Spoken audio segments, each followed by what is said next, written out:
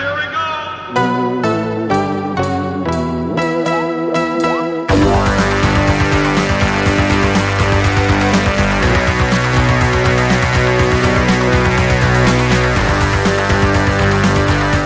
Welcome to the Screamcast, episode 105. I am Sean DeRager, and with me is Brad Henderson. Hey, Sean. We're recording early in the morning. We are hoping BJ joins us. We shall see. But anyway, today we're going to be talking about Possession by director, I'm going to see if I can get this right, Andrzej Zulawski. Sounds about right. I'm going to be talking about that. The beautiful Mondo,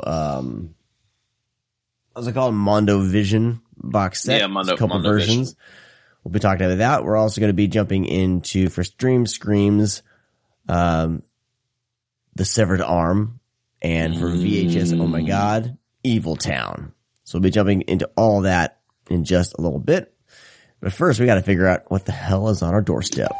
Holy cow, I almost forgot. We'll get the door.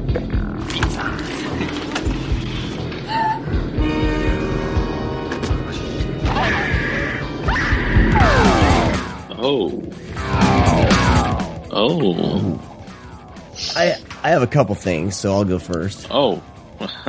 That's all By all right. means. Yeah, totally. Go right ahead, Sean. I only have I think I only have two. I'd heard about this a few weeks ago, and it's the Japanese remake of Unforgiven, but with Ken Watanabe. I think it's just Watabe. There's an N in there, so I don't know.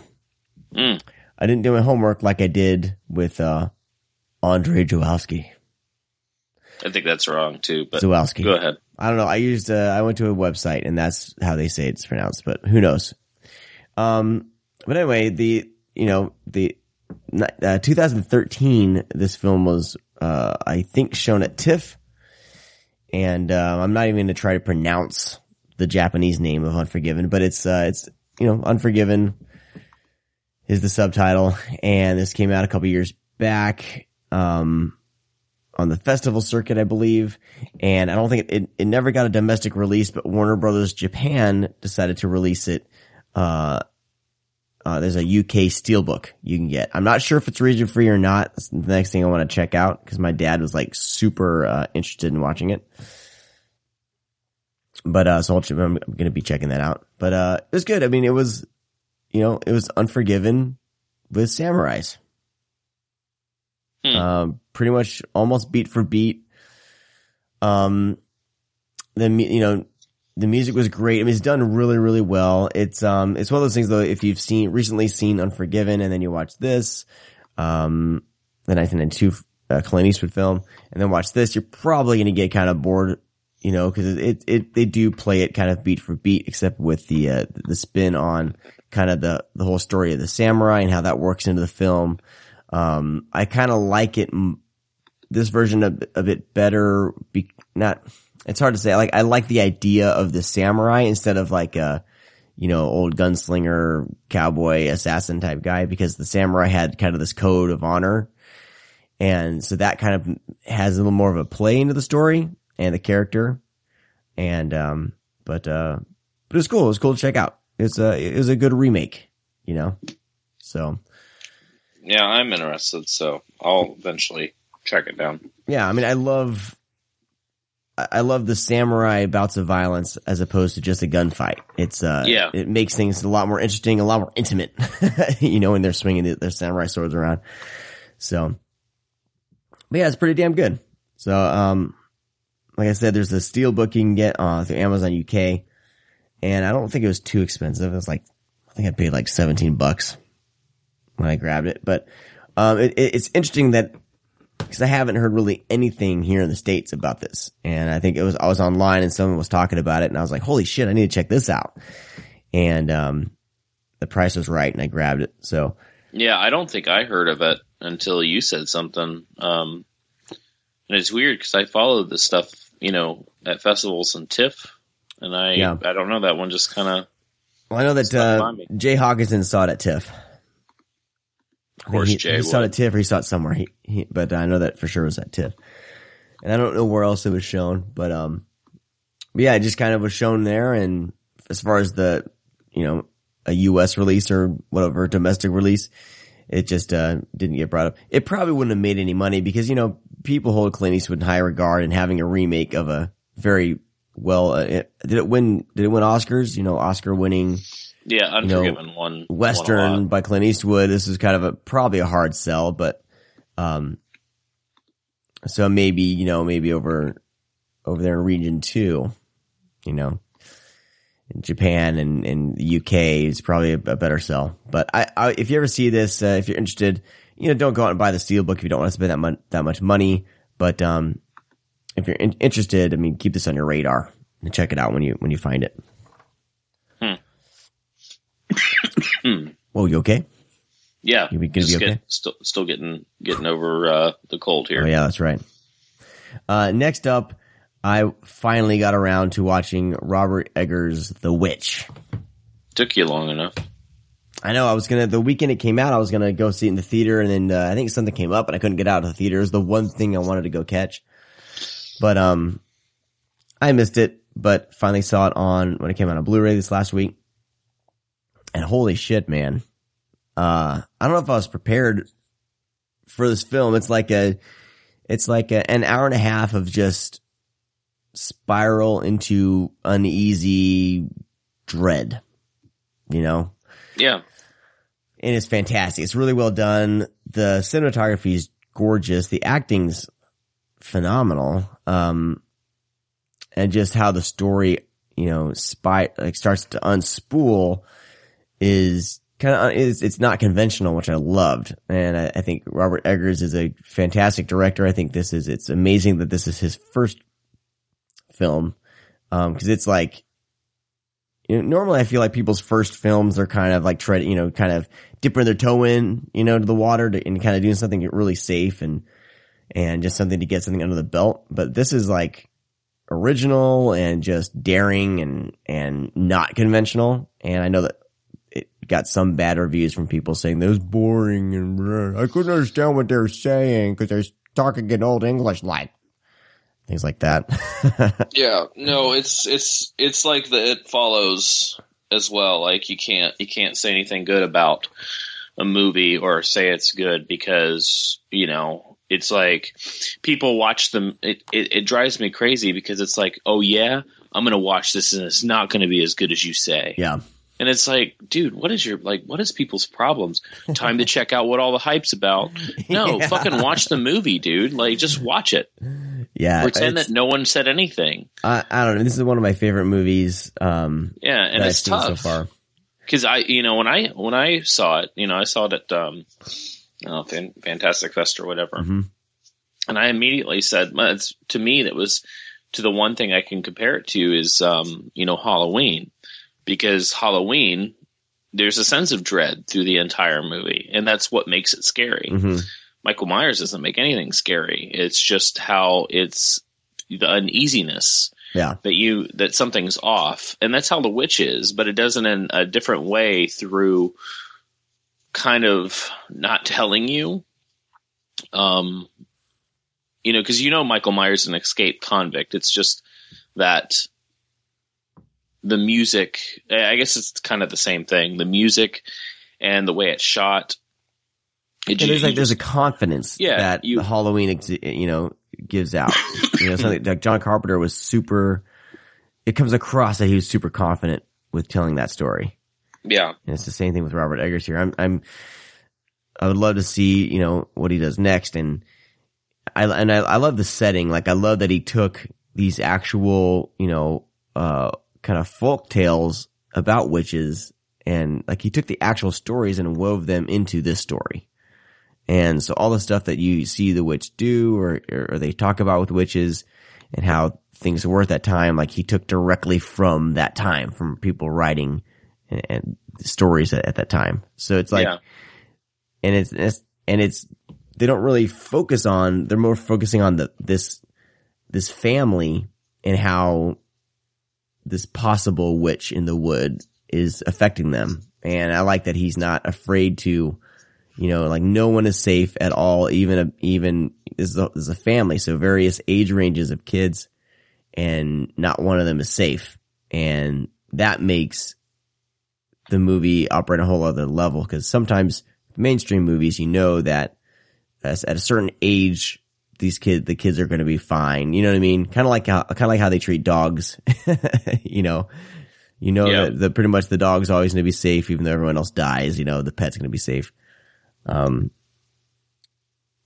I liked that he, and I think Lionsgate released this but did they pick it up after it screened at festivals? Because this seems like something like a studio would want to tamper with, and this seems very much that it was done without the tampering of a studio. Yeah, no, A24 is the company that picked it up, and they picked it up they picked up a lot of movies at Fantastic Fest. Okay, so cool. And now Lionsgate released this, so yeah, it's good, and some people think like, oh, it's not scary, so I didn't like it. But it isn't about how many times you jump in a film. It's about the overall tone and feeling of the film, and once it ends, like how you feel. And I thought this was just an amazing film, and I want to watch it again. So, but the actress is great. Gosh, what's her name? Is it Anya Taylor-Joy? Anya Taylor-Joy? Yeah, I didn't really pay attention to her name. She's just fantastic. Yeah, she's great. So, anyway, I watched the behind the scenes. There's a small little behind the scenes on it, and it's just fun seeing them, because they were all interviewed while they were filming the film. So, it's cool seeing that their reactions to the filming process came through to the final product, and it's something that they all could be extremely proud of. So, and that's, everything else I watched with my kids. I watched Krampus with my kids. That was the big to do over the weekend. My daughter saw me bring it home, and saw the Blu-ray case, and her and her friends have been talking about it since it came out last year. And so she's known about it and been super intrigued. Some of her friends said it was the scariest thing they'd ever seen. So she was kind of mulling over, looking at the box yesterday, just kind of trying to decide whether or not she'd be brave enough to watch it. And, she finally agreed, like, look, I want to watch this. And, we sat down, and my son kind of joined us after the movie had started, because he was like, no way, hell no, I'm going to go here and play Minecraft. He got curious because the gingerbread, he wanted to see the gingerbread men. So he heard them, came in and watched basically from the introduction of the gingerbread, once they come down the chimney, through, all the stuff in the attic with all the creatures and all that kind of stuff. And then he bounced. I was like, enough for him. And he was like, I've seen what I need to see. It's getting kind of scary, so I better bail. But my daughter stuck with it through the whole film, and she loved it. Like, she's had a blast with it. She's like, that wasn't scary, that was fun. And so kind of like the little seeds of horror are growing in this little girl. So she's asking me, like, what's next? What can we watch next? So I need to basically pull together all my kid friendly horror, like the whole she's seen Monster Squad, she's seen Gremlins, but so that my job is to find Did you like The Hole? I couldn't stand it. It was okay. I want to see how my kids react to it. I think she would, it's very, very, it's very much a kid film. I liked it all right though. Remember, I haven't seen it in years since it came out. So that's my goal. So, anyone has any kid friendly horror stuff, shoot it my way. And I know that Brad, you've written stuff up, haven't you? You wrote a thing about Killer Kids. That's different. Yeah, I have a list. I just never, it's just finding the time to actually write an article or, a list. I would probably just do a list instead. Yeah. But I went through a bunch and just kind of did, kid friendly, horror. Yeah. Basically, it's cool. If you want to mold your kids, almost like this, I was going to do like a setup too. Like, you start with this, see how it works. Right. Well, I've been kind of doing that with my daughter. and she's slowly getting more and more interested in certain things and a little bit braver. I mean, she watched the first Terminator with me, and which is more of an action, but still for her, she was kind of like, that was scary.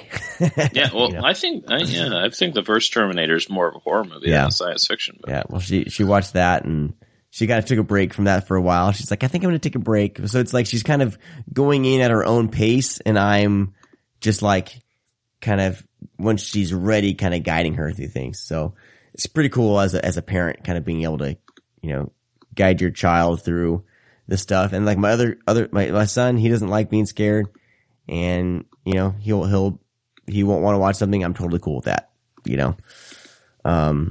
He's on his own little journey. So he's more like me when I was that age. I was scared of everything. So, I think that's it, man. That's all I got. We don't want to talk about Marvel movies. No, that's all the other crap I've watched. So, what's up, man? What's on your doorstep? Well, let's see, things I need to talk about. I'm just going to run through these a few because I've watched them at festivals and haven't really spoke about them recently, mainly because if you talk about something at a festival like I do, it's not released for like a year and a half or 2 years or never. So I'm just going to run through a few films that I think you guys should check out. This comes out on Blu-ray soon. I think IFC and Scream Factory are releasing it. And since they're kind of contemporary titles, everybody stays away from them because they kind of suck. This one does not. This is called Baskin. I saw it at Fantastic Fest, I think it was last year. It's getting released very soon. You can find it on iTunes and I think on Amazon Prime to rent. It's basically I think Tarantino would be proud. It's like Reservoir Dogs Go to Hell, that type of thing. It's about 5 asshole kind of cops who kind of do what they want. It's also Turkish as well. And they get tied up in a nightmare. And literally the movie is, once everything starts going, it literally is like the worst dream you've ever had. But the best dream as well. It's just a complete fucking night. It's a nightmare movie. Like you are sitting there and you just don't know what to expect because anything can happen because it's like out of the realm of possibilities. So it just all unfolds with them in this whole nightmare scenario. It's really good. Special effects are great. The gore is fucking awesome. So yeah, definitely check it out.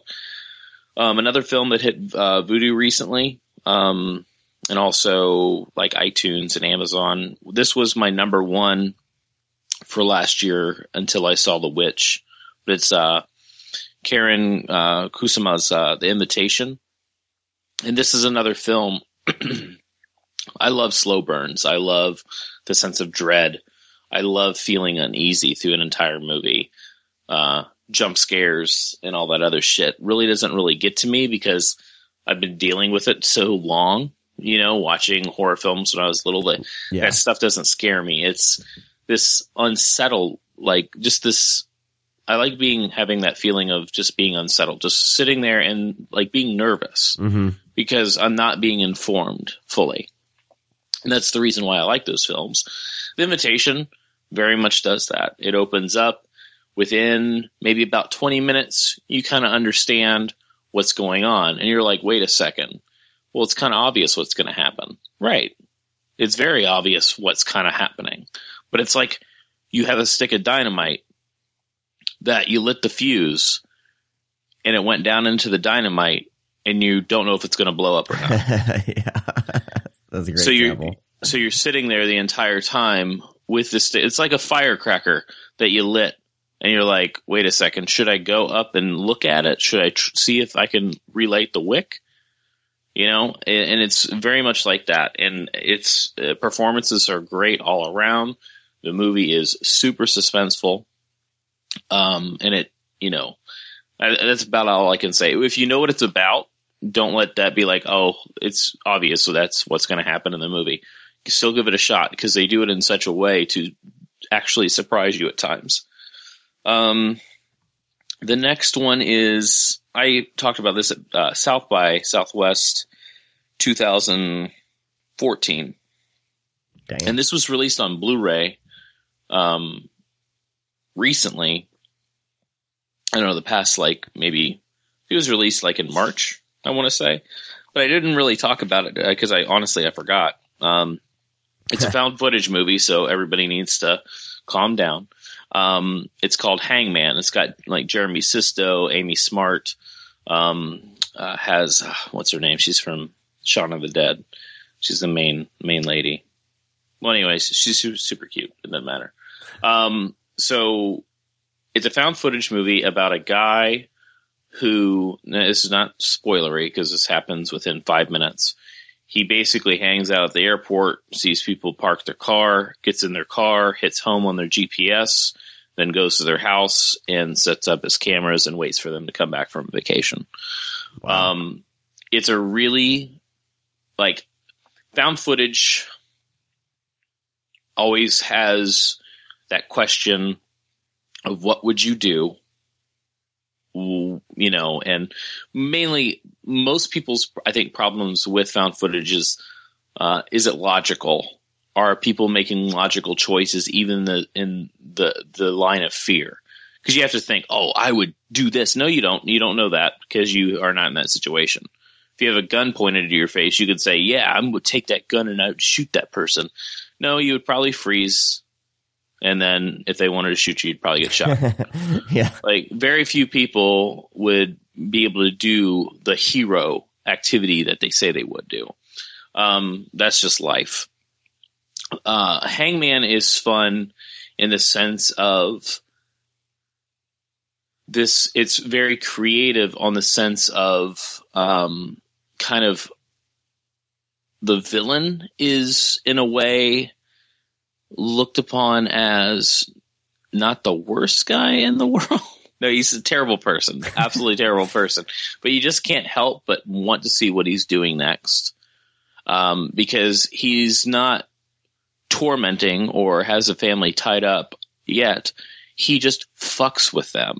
And I think that is the best part of the movie, is that he doesn't scare them. He doesn't make creaky noises through the house. He doesn't like do shit. He just like will move something, put something out of place. Then it gets a little bit more hardcore and he starts fucking with stuff in the house. So it's almost like watching these people just deal with it. Like, what would you do? Like, I come home and something's out of place or this is happening and, you know, you blame the kids for it. You blame your husband for it. I don't know. I think it's a really creative setup. And it's not like, you know, the best movie in the world. It's got a killer soundtrack. Because the Hangman listens to this fucking one song throughout the movie. He plays it all the time. But it's a really cool song. So there's that. I got around to watching RLJ's release of The Haunting of Alice D. Kane Hodder's in this movie. That's pretty much it. It's a story that takes place now, but in the past, a prostitution house, these sisters, one was older, one was younger, one's murdered, the other one is, kind of kidnapped in a way. She's already a prostitute, but she's very young.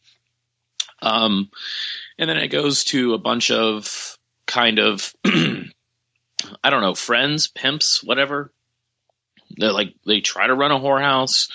They end up at this mansion where all this stuff took place, and then they start getting picked off. It's I can't really say anything good about the movie because it's just sex scene after sex scene after sex scene, and then shit going down. And you really don't see much either. You don't really see the ghost. You really don't see what's actually offing these people. It's just not a very good movie. That will show up soon on Netflix. Next up is Cherry Tree. I wasn't the biggest fan of Cherry Tree, but if you dig monsters and stuff like Nightbreed, you're going to fucking love Cherry Tree. It's basically somebody that really, really, really loved Nightbreed made kind of their own movie. And it's another nightmare movie. It's just, I can't really say, because if you say anything about it, you kind of tell too much. It's one of those movies that you sit down and you just think you're watching just kind of this normal family problems, stuff like that. And then it just dives in. If you look at the cover and you see like the woman with like the black eyes, it's like kind of squeezing, I guess, a centipede or something. That's where the movie goes very quickly. And then it turns into kind of a monster movie. Some of the best monster effects I've seen in a while. Really cool monsters. They're all different. So definitely something to check out. I think IFC Midnight released it. This was not associated with Scream Factory, I don't think. So definitely something to check out. It'll probably show up on Netflix then if it's IFC. It's one of those things that I think will, in hopes that it becomes one of those Last Shift, The Hollow movies, you know, where it's okay, but I think people will really enjoy it. It's just, the movie wasn't for me. But I could definitely see a lot of people digging Cherry Tree. And you can't really say too much about it. That's the weird thing. Just because you don't want to give anything away. Next up is The Mirror. This popped up on Vudu and Amazon last year or a year and a half ago. Finally, it had a DVD release. DVD only. It's another found footage movie about kids that want to enter into this paranormal contest. So they basically purchase this haunted mirror. And it's kind of a cool setup. You know, I like the idea of this paranormal test thing. So they set up the cameras and they purchase something that's paranormal and then they test it out in their apartment. That's cool. But dude, this is the slowest movie I've seen in the longest time.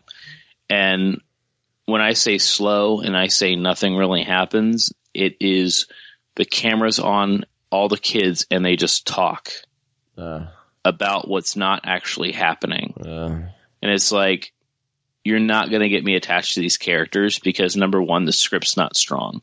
Number two, they're not likable. And it spends so much time with these characters. And I think the movie's trying to grab you and make you feel sorry for them.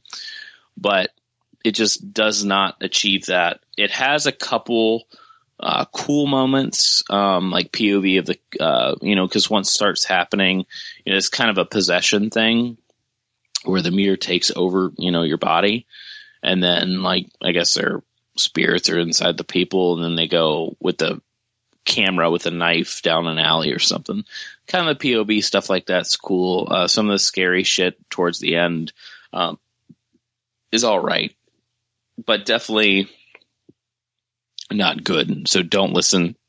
Watch it for yourself if you like found footage movies and horror movies, but I will not recommend this movie to anybody that likes actual cinema. Well, the cover, I saw the cover, and that's something I would immediately skip over. I guarantee it will show up at Walmart.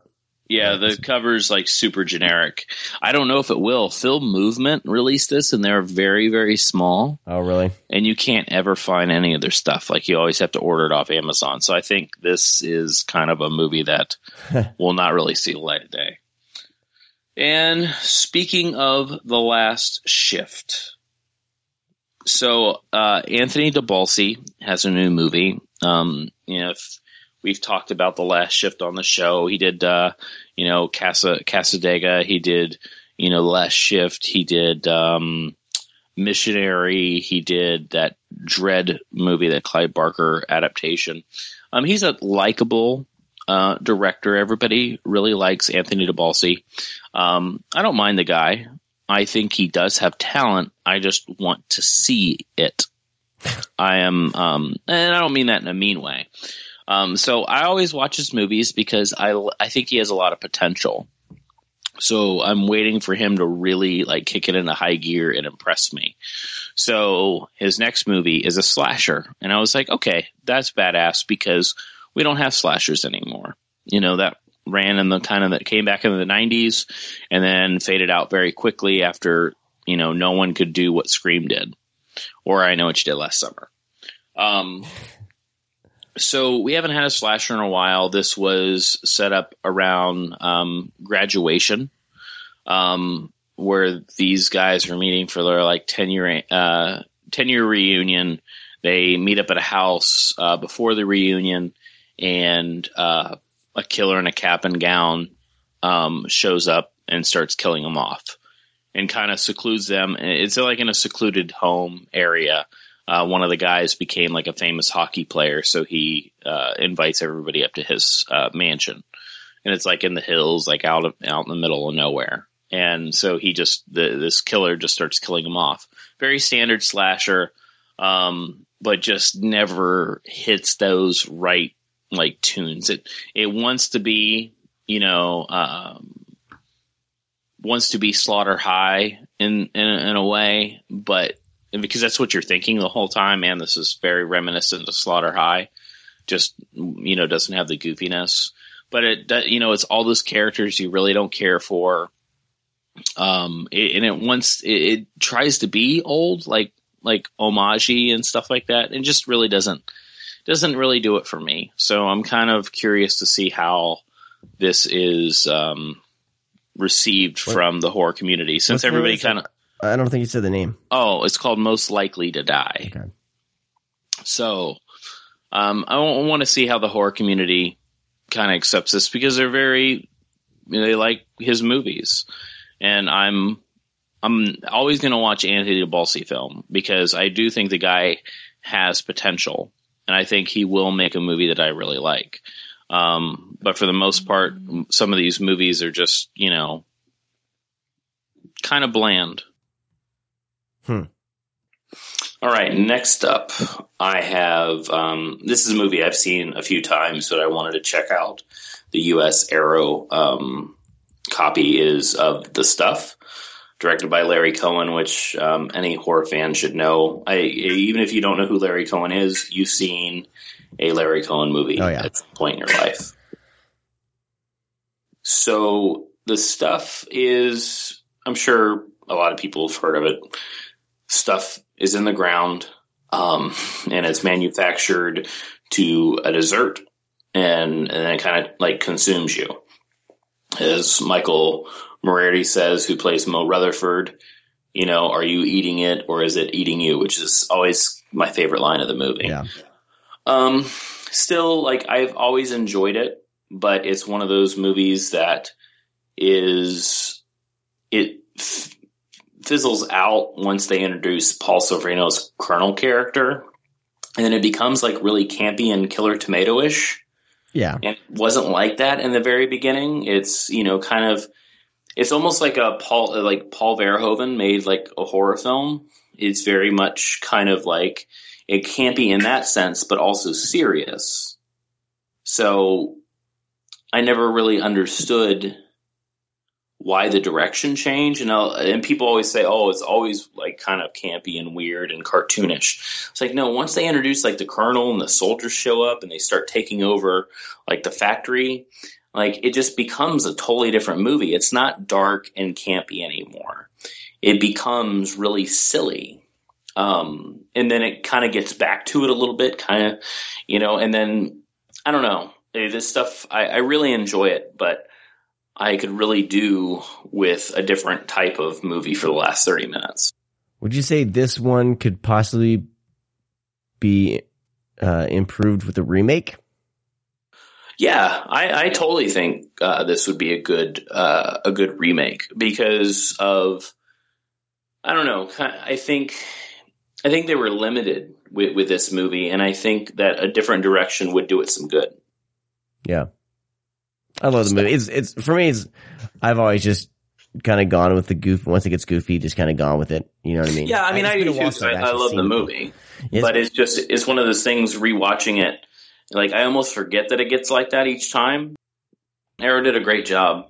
This is one of their UK that they did a while ago, and then they brought this over to the US whenever they came over here. So it's been released on Blu-ray for quite some time, I think. So transfers were, the same. Special features were the same. I have actually both. So, everything's pretty much identical. It looks good for most parts.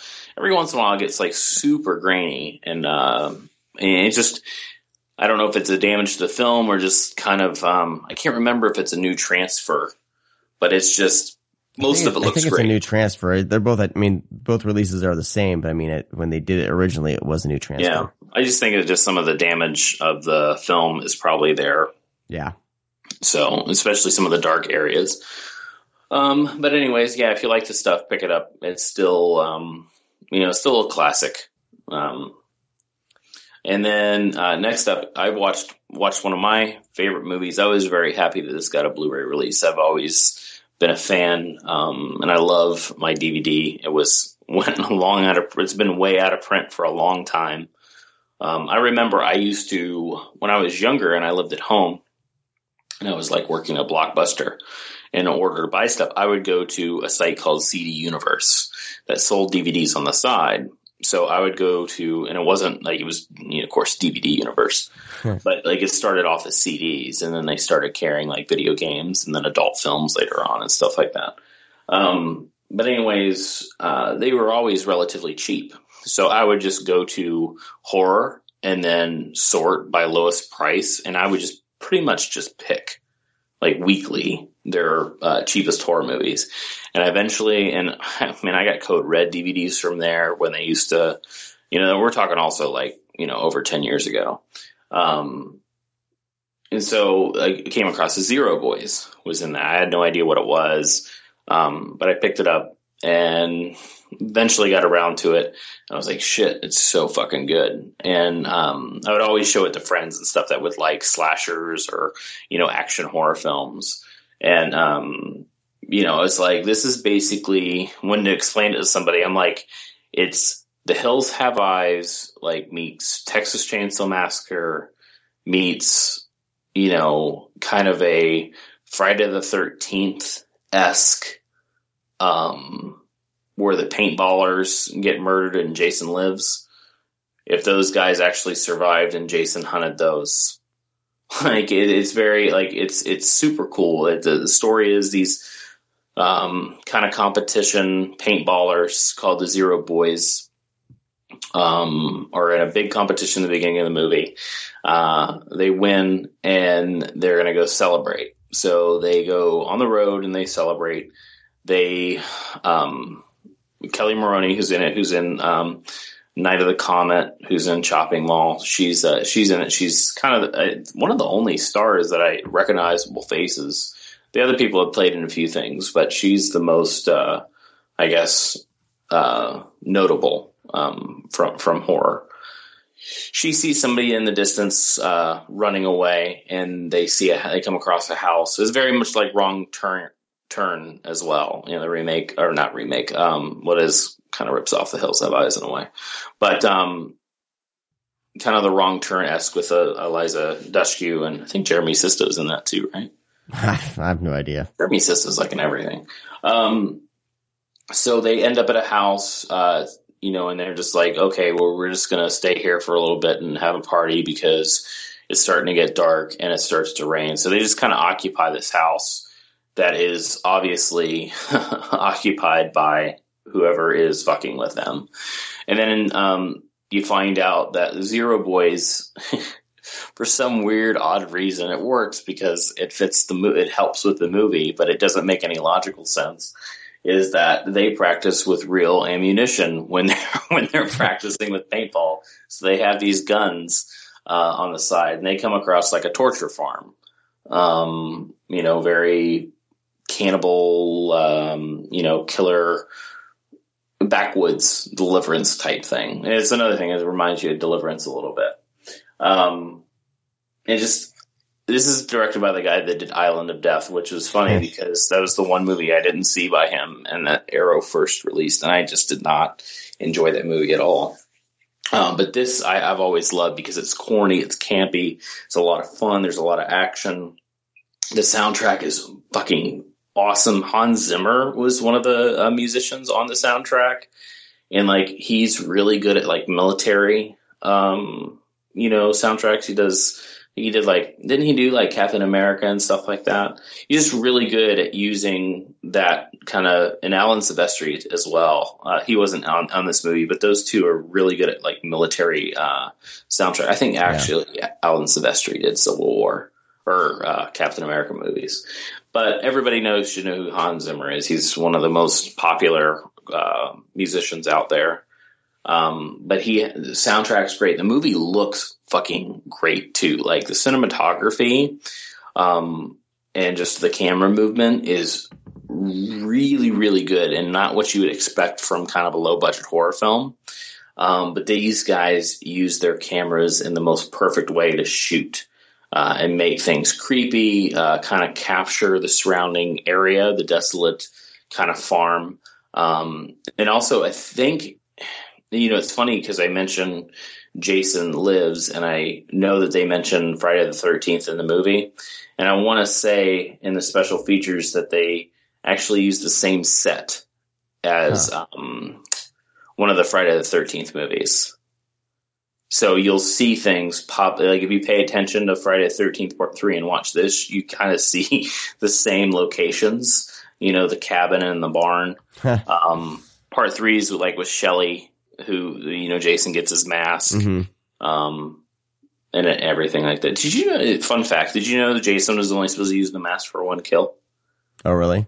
Yeah, he was supposed to take it, I think they were going to use it for that one shot after he kills Shelley and grabs the mask, and he shoots the girl he's trying to hook up with the harpoon in the face.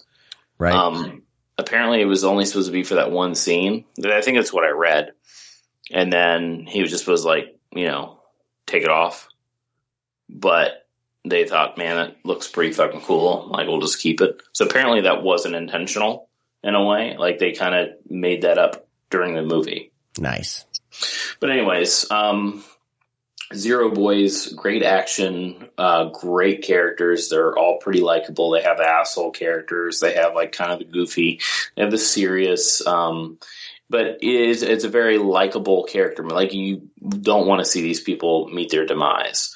So it's just a ton of fun. Like, I can't recommend this movie more. And it's fun because to actually tell people about it, because now it's available. Like I said, it was on DVD, and then shortly after I purchased it, it became out of print. You couldn't find it, and no one knew who the Zero, or what the movie The Zero Boys was. And it was kind of frustrating because you wanted to talk about this movie, but how do people see the Zero Boys? So that was kind of my more anticipated releases from Arrow, because I was such a fan when I was younger, and watching it on Blu-ray recently, I'm like, God damn, this movie looks so good. And it's really bizarre. Why does it look so good? How does it look so good? Kind of a cheap, horror film directed by, a Greek guy who really likes to, push limits. He pushes limits in all his movies. He pushes kind of just silliness, like the whole fact that they practice with live ammunition. You scratch your head, you're like, wait a second, why would you practice with live ammunition? Do you shoot at one another? Why do you have Uzis? But the reason why they have Uzis is because it turns out to be an action movie. Of course. And it's a slasher on the side. Man, some of it, it's just, I can't wait for you to watch it. Some of the shots with kind of the silhouettes in the distance, when they kind of tease at the killers and stuff, just how the light comes through the trees, the shadows, that they're completely dark. Dude, it looks fucking beautiful. It's so good. Sweet. So I really hope this is definitely worth every penny. So if it's a $27.88 is usually what they cost. I know. Amazon. Hopefully Grindhouse Video has them. I think they do. I got mine from Grindhouse Video. Yeah, buy it from fuck Amazon. Buy it from Grindhouse Video. That's the thing. Mike's having his prices. I did that cheaper than Amazon hashtag. Mm-hmm. And like, yeah, he's got a lot of. So before you jump on Amazon because you have Amazon Prime, check Grindhouse Video out because I think I had like 10 movies, like even some of those bigger packs. Yeah, Mike was a ton. It was some of them were a few bucks to like $15 cheaper, like difference for his title. So yeah, definitely check it out. He has it in stock because it was just at his store. He has specials every now and then too. He had a pre-order special for Scorpion Prison box. Yeah, he also did it with I think Killer Dames as well. Yeah, and over the weekend it was like super cheap. So follow him on Twitter, GH Video, I believe is the name of Twitter. But go to screamcast.com/sponsors. You'll get right to their website right through there. But yeah, I mean, if you follow him on social media, occasionally he'll do stuff like that. And, it's really good to be paying attention because you can get some good deals that way. Yeah, I think he had Bloodbath super cheap too. Yeah. And then he also posted pictures on his Facebook of used stuff that comes in. And I'm looking through and I'm like, half those are probably Brad's. You're absolutely right. But if he doesn't list them on the website, but if you hit him up on social media, he'll totally sell them to you. You can look through the stack and say, hey, how much for this, this, and this? And he'll get back to you. And I don't know, I really love when he posts those because I loved looking through used, the used bins at movie stores, and I don't have those out here anymore. And there's never any good stuff. The couple stores around here that do sell movies, used movies. So it's like I always take the time to look through all those pictures and make sure, see if there's anything I'm missing that I can get. Yeah, I'm always messaging him and tell him to save me movies. So I mean, yeah, good little plug for Grindhouse Video. I mean, I'm really happy. He sends stuff out super fast. If there's ever he's never had a mail problem until mine with Bride of the Reanimator, and but he was very fair with that. We gave it, so much time to pass by. But, by the way, shout out to listener Will Terrace. He works for the United States Post Office and he tried to track down my missing package to no avail. Ooh. That thing is gone. But thanks, Will. That was really nice of you.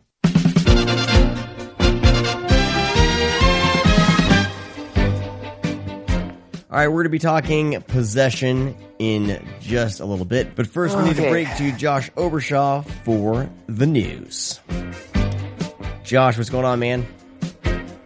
Hey, Sean, how's it going? It's going good great. To be back. I know, I had a little hiatus last week.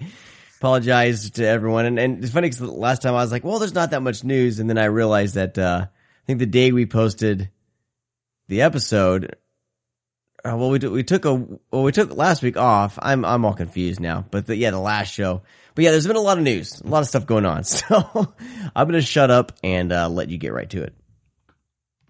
Okay. Well, first off, there's a list of movies that I want to go through. I know that I've been really negligent on the Code Red front, but that's only because all we've gotten lately are just title announcements. Yeah. There really weren't much news attached to these. So it started to accumulate. So I just thought I'd run off a little list of the stuff that Code Red have planned to come out in the next months or however long it takes to get these out. So the list includes The Jigsaw Murders, The Dark, Black Candles, Cut and Run, which is going to be released in conjunction with Lakeshore Entertainment, Headhunter, In the Aftermath, Savage Attraction, a.k.a. Hostage, Screams of a Winter Night, The Working Girls, 1981 Scream, and this is an interesting one, Wes Craven Presents Mind Ripper, which I found out via Rob Galuzzo, who wrote it on Blumhouse.com. This is a movie that was known in other territories as The Hills Have Eyes 3. Yes. Yeah. So, crazy. I know. I didn't even know that there was a Hills Have Eyes 3, even though it's a foreign title, just to capitalize on something that came beforehand. It's still read. So So that is the list of all the movies that Code Red planned on releasing in the near future. Yeah, I know that. So moving on. No, diabolicDVD.com, they did get 6 Code Red titles in stock. One of them has sold out already, and it's the one that I was making fun of for the with the typo. Oh shoot, which one was that? I posted a picture of it. Hold on. Oh, Devil Times 5 is sold out already. I believe that Diabolic DVD is going to get more in. So by the time you hear this, maybe they have more. But there's a typo right at the top of the packaging. He spelled the wrong. Is quoting. It says, "Not since Village of the Damned has death become so savage," but the is spelled wrong. THGE. Oh, really? Yeah. So. Yep. So this will become a collector's item once if he reprints this once it sells out. But I mean, if you follow Code Red, it's not surprising that there's a typo. I've been wondering if any typos would ever show up on any of his releases, and here we go. Oh god. But the titles that they have, the titles that they have up right now, and I'm going to be getting a couple of these. Black Gestapo is one that I'm very interested in grabbing. Cheerleaders Wild Weekend, right. Death Journey, Devil Times 5 you can order now because they say they're going to be getting more. And there's a movie called Forest that looks like it's sold out, but they're getting more. Mean Johnny Barrows, and I think that's it. So it looks like Devil Times 5 and Forest sold out pretty quick. But I've never heard of Forest. Forest is just kind of one of those backwoods slasher flicks. So I have no idea if it's good or not. But is it called The Forest? It's just called Forest. Oh, okay. Because I know of early 80s slasher that they put out called The Forest. I wasn't sure if that was the exact same movie. But yeah, I don't know. If it is, I have seen that. It's all right. But if it's not, then I can't comment on that. All I know is it's a cannibalistic, knife-wielding madman in the California wilderness. That's probably it. Okay. That's probably you know what? It does say The Forest. You're right. That's right. I just zoomed in on the cover. That is a bizarre one. Is it? Okay. Yeah. All right. Cool. I mean, the thing about Code Red is they announce these titles, and then they just kind of show up. They either show up at Diabolic, or they'll show up at Screen Archives. So, he never really puts out announcements. It's a one-man show. We've talked about Code Red quite a bit. And, Brad's basically, I think, been banned from ordering it directly from him. Oh, no.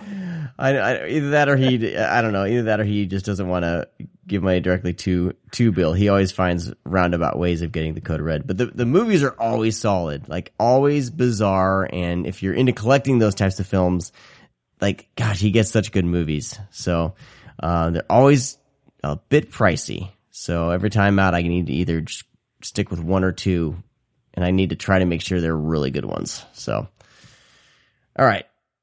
That's enough of the Code Red, right?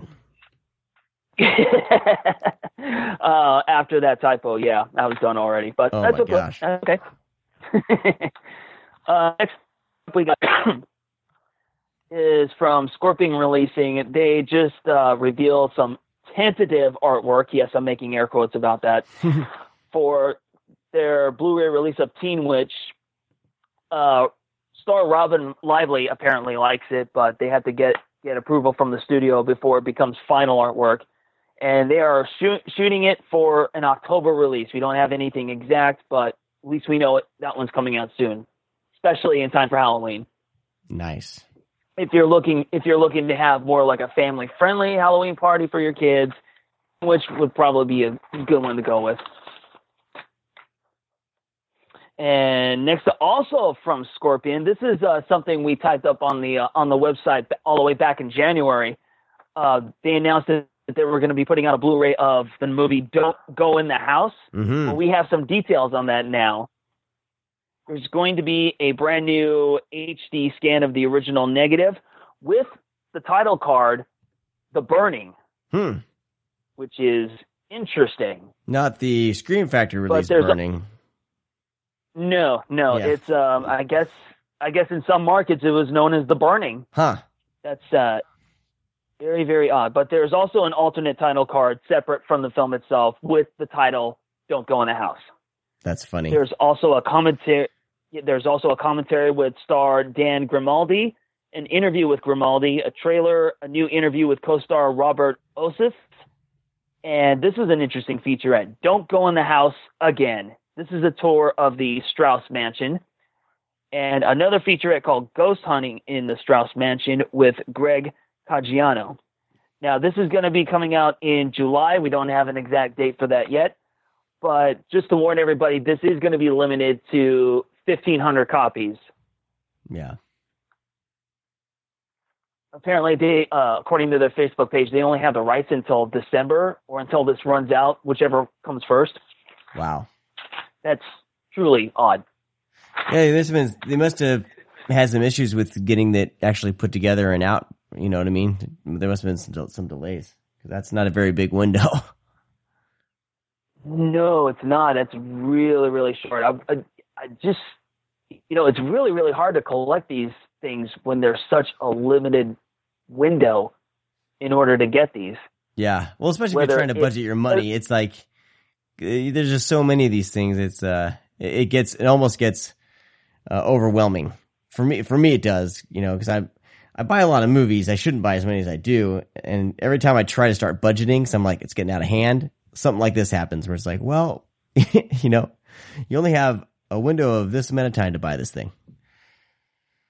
I'm always scared. Right. It's also extra. Yeah, it's also extra daunting when you can. I think you mentioned this before, that who knows if these things will ever be released again, because Blu-ray might be the last physical media we ever have. Yeah. That's extra scary. Moving on to Arrow Video, they announced their August lineup a little while ago, and I got a couple of things that I want to mention from that group. There's a film called Microwave Massacre, and that's oh, you're excited about that one? The cover's amazing. That's pretty much the only thing I know about that. It's one of those that I saw in the video store, the VHS cover, and oh, okay. It's just fascinating cover. It's probably a big steaming pile, but I hear it's bizarre and fun. That's all I know. Yeah, I actually never heard of this movie until I saw the Arrow announcement, and I went and looked for like a clip on YouTube or whatever. Yeah, it looks so bad it's good. But there's a host of extras for this one. There's a 2K restoration, the original mono audio, optional English subtitles, of course. There's a commentary with writer-producer Greg Muckler, moderated by Mike Tristano, a new making-of featurette with interviews with Muckler, director Wayne Berwick, and actor Lauren Shine. And there's also going to be a reversible sleeve with new art, which is yet to be revealed. And there's also a booklet with new writing by Stephen Thrower, who was on the show last week. Yeah. And this one is coming out in the UK on August 15th, and it'll be out here in the States the next day, August 16th. Very nice. But the highlight of this slate is they're going to be releasing this Yakuza crime film series called Battle Without Honor and Humanity. It's 5 films, and they're going to be releasing these movies individually. It's not going to come out in a box set. Yeah, because the box set sold out, and I grabbed it. And they did do this quite a bit. They did this with, or they're going to do this still with Hellraiser. They did this with, they did this with a few of their other titles. And it's great because, the people who jump on the early limited editions, they get the special packaging and everything. But then people who missed that special thing still can get the movie. And they're still going to be packed with extras. It's not maybe there's missing a book or the special packaging, but you're still going to get a great Arrow release. I like that they do this. I think more companies, Screen Factories try to do this, but Arrow seems to be getting it down right. Oh, that's pretty awesome. These individual releases still have a lot of features. I mean, there's some common ones, like there's the mono soundtrack, English subtitles. But with the first film, Battle Without Honor and Humanity, it comes with a featurette called The Yakuza Graveyard. It's an interview with Takashi Miike about Kinji Fukasaku and the Yakuza film genre. And all of these films, of course, have a reversible sleeve. It's new commissioned art by Reinhard Kleist. And each one of these movies, the five individual movies, Battle Without Honor and Humanity, Hiroshima Deathmatch, Proxy War, Police Tactics, and Final Episode, they each have their own individual special features among, the mono and the English subtitles. So sounds like you're still going to get your bang for your buck. Yeah, the things that you're not getting are the box, you're not getting the book, the Yakuza Papers, and you're not getting the complete saga limited edition Blu-ray, which is basically what they did was they took all the storylines from the first 4 episodes and they edited it all together into one feature. So 224 minutes. So it's kind of like the Godfather saga when they edited the first 2 films together in chronological order. Okay, I get it. Right. I never heard of this series until now. Yeah, so it's that kind of thing. So you're missing out on a couple things, but I mean, like if I buy a movie, I generally rewatch the movie more than I rewatch all the special features. They're a nice little bonus. But yeah, these at least I'm glad people will at least be able to get these get the films. And I think some of these boxes are still floating around out there, so. Oh, okay. Do some competitive shopping and see, what it'll cost you. Maybe there's a few of these boxes. Well, there is one UK only release that I want to draw attention to because I know there's probably a lot of people here in the States that might be interested in this. This is David Cronenberg's early works. Ooh. And yeah, I forgot to get the release date on this. I don't have it up with me right now, but it includes his first 2 short films, Transfer and From the Drain, and his first 2 feature films, Stereo and Crimes of the Future. There's also a featurette called Transfer the Future, which is author and critic Kim Newton discusses Cronenberg's early works, and the sleeve features new art by Giles Vrank. So if you are in the States and you have a region-free player and you love Cronenberg, you might want to look into getting that as an import. If you listen to this podcast, you better have a region-free Blu-ray player. That's just, you need to do it. You owe it to yourself. You must do it. It will change your life. If you haven't done it, 220 Electronics. Get the Sony, like 1500 something. That's what I got. It cost me like $130 shipped. And you don't need to go all crazy with the 3D Blu-ray or anything. Just get a standard. Just get the cheapest one possible for whatever your needs are. I got the one with Wi-Fi so it can update, but the firmware. But because my man cave does not have a internet port. But otherwise, I would have got the cheaper one. But yeah, the Sony one works great. And it's a pretty decent price. And they ship fast. I had it within like 2 days. So 220 Electronics, they'll hook you up. Now. Sweet. Okay, moving on. What else have I got? Oh, yes. They said it would never happen, but it is happening. In music news, Glenn Danzig is reuniting with the fucking Misfits. Can you believe that? That's crazy. I can't believe that took me by surprise. I nearly jumped out of my chair when I read that. I'm like, this is a hoax, right? Someone's punking me right now. And nope.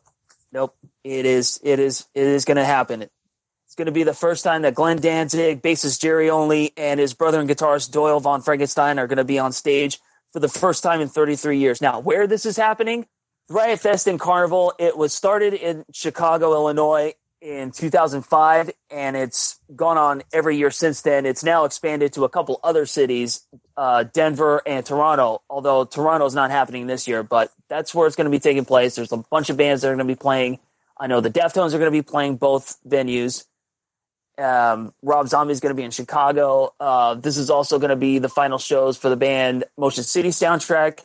Go to riotfest.org, see the lineups, get your tickets. Wow. This is going to be awesome. So this reunited Misfits lineup is going to be headlining both shows. Now, the Riot Fest and Rodeo is taking place in Denver on September 2nd through the 4th. And the original Riot Fest and Carnival in Chicago, Illinois takes place on September 16th through the 18th. There you go. That's crazy because they had a falling out, right? I mean, it was bitter. A hardcore falling out, and then they're just basically putting all that in the past and just getting together, and they want to make these shows really special. I mean, it's really cool. I mean, they're not saying that they're like buddies again, but they've come to an agreement to just put all that shit in the past. So that's really awesome.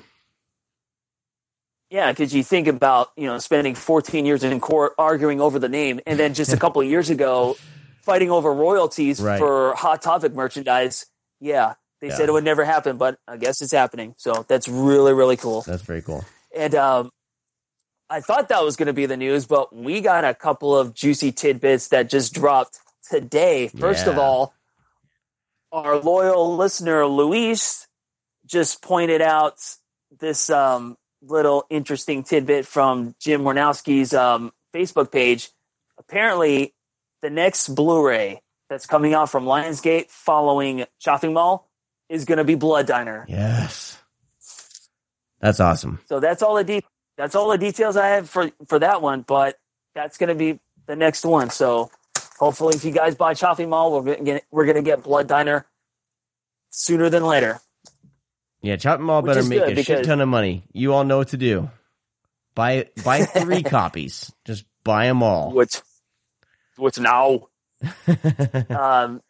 Especially because I've heard, I've never seen Blood Diner before. I've only heard of it from friends. So it's going to be really cool to finally get a chance to see this movie in, a prestige format like this.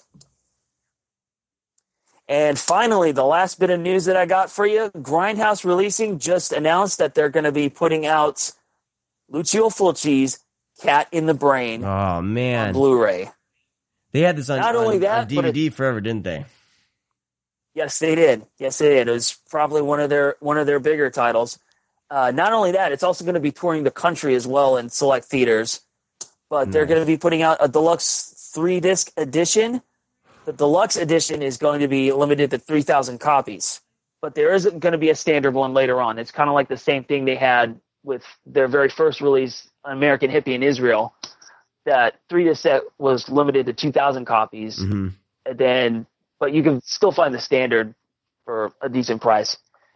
Some of the things that are going to be on this new edition, there's a high-def digital restoration of the original uncensored director's cut. Yay. English and original Italian soundtracks, in-depth interview with Fulci and cult superstar Brett Halsey, new interviews with Fabio Frizzi, screenwriter Antonio Tentori, cinematographer Sandro Grossi, and poster artist Enzo Schiatti. Plus, we also included, I'm pretty sure this was included on the DVD as well, Fulci's heroic appearance at the 1996 New York City Fangoria Weekend of Horrors, the original Italian trailer and gallery of stills and poster art. We got some new liner notes by Antonella Fulci, David J. Shao, Eli Roth, and Martin Bine. Plus, you also get a bonus CD of Fabio Frizzi's soundtrack. Now, for the limited edition, you get a glow-in-the-dark slipcover and a mini portrait of Lucio Fulci that's suitable for framing. Nice. And you can already pre-order this at Diabolique DVD. Oh, you can, huh? Yes. And if you do so, apparently they got like a special bundle going on where if you pre-order from Diabolique DVD, you also get a little Lucio Fulci bobblehead. Really? I don't know why. Fulci Wobbler combo pack. Okay, so there's the Cat in the Brain Blu-ray and the Fulci Wobbler combo pack. That's $39.99. And then the 3-disc limited edition is $25.99. So order whichever one sounds best to you.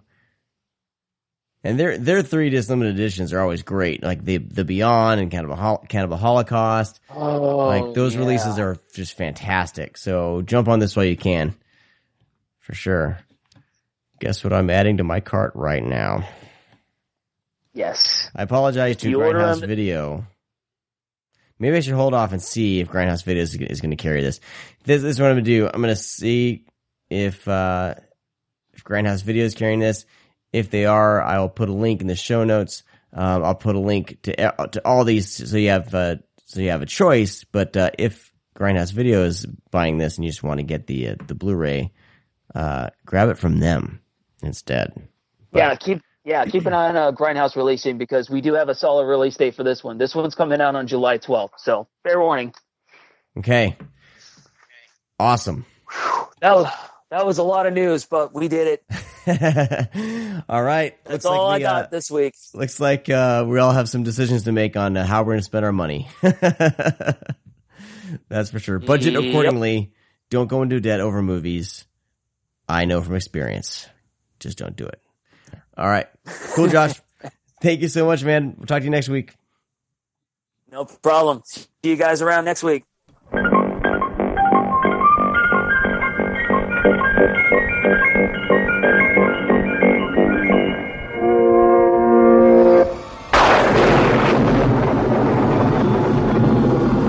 Beyond the realm of human desire, there is a darkness. Well, that's why I'm with you. Because you say I for me.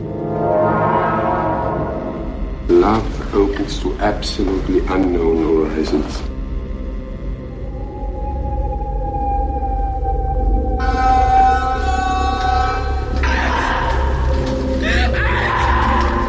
Isabella Johnny, the internationally acclaimed actress in her most explosive, controversial role. Sam Neill, Heinz Bennett, 2 men, and a woman no man could ever possess.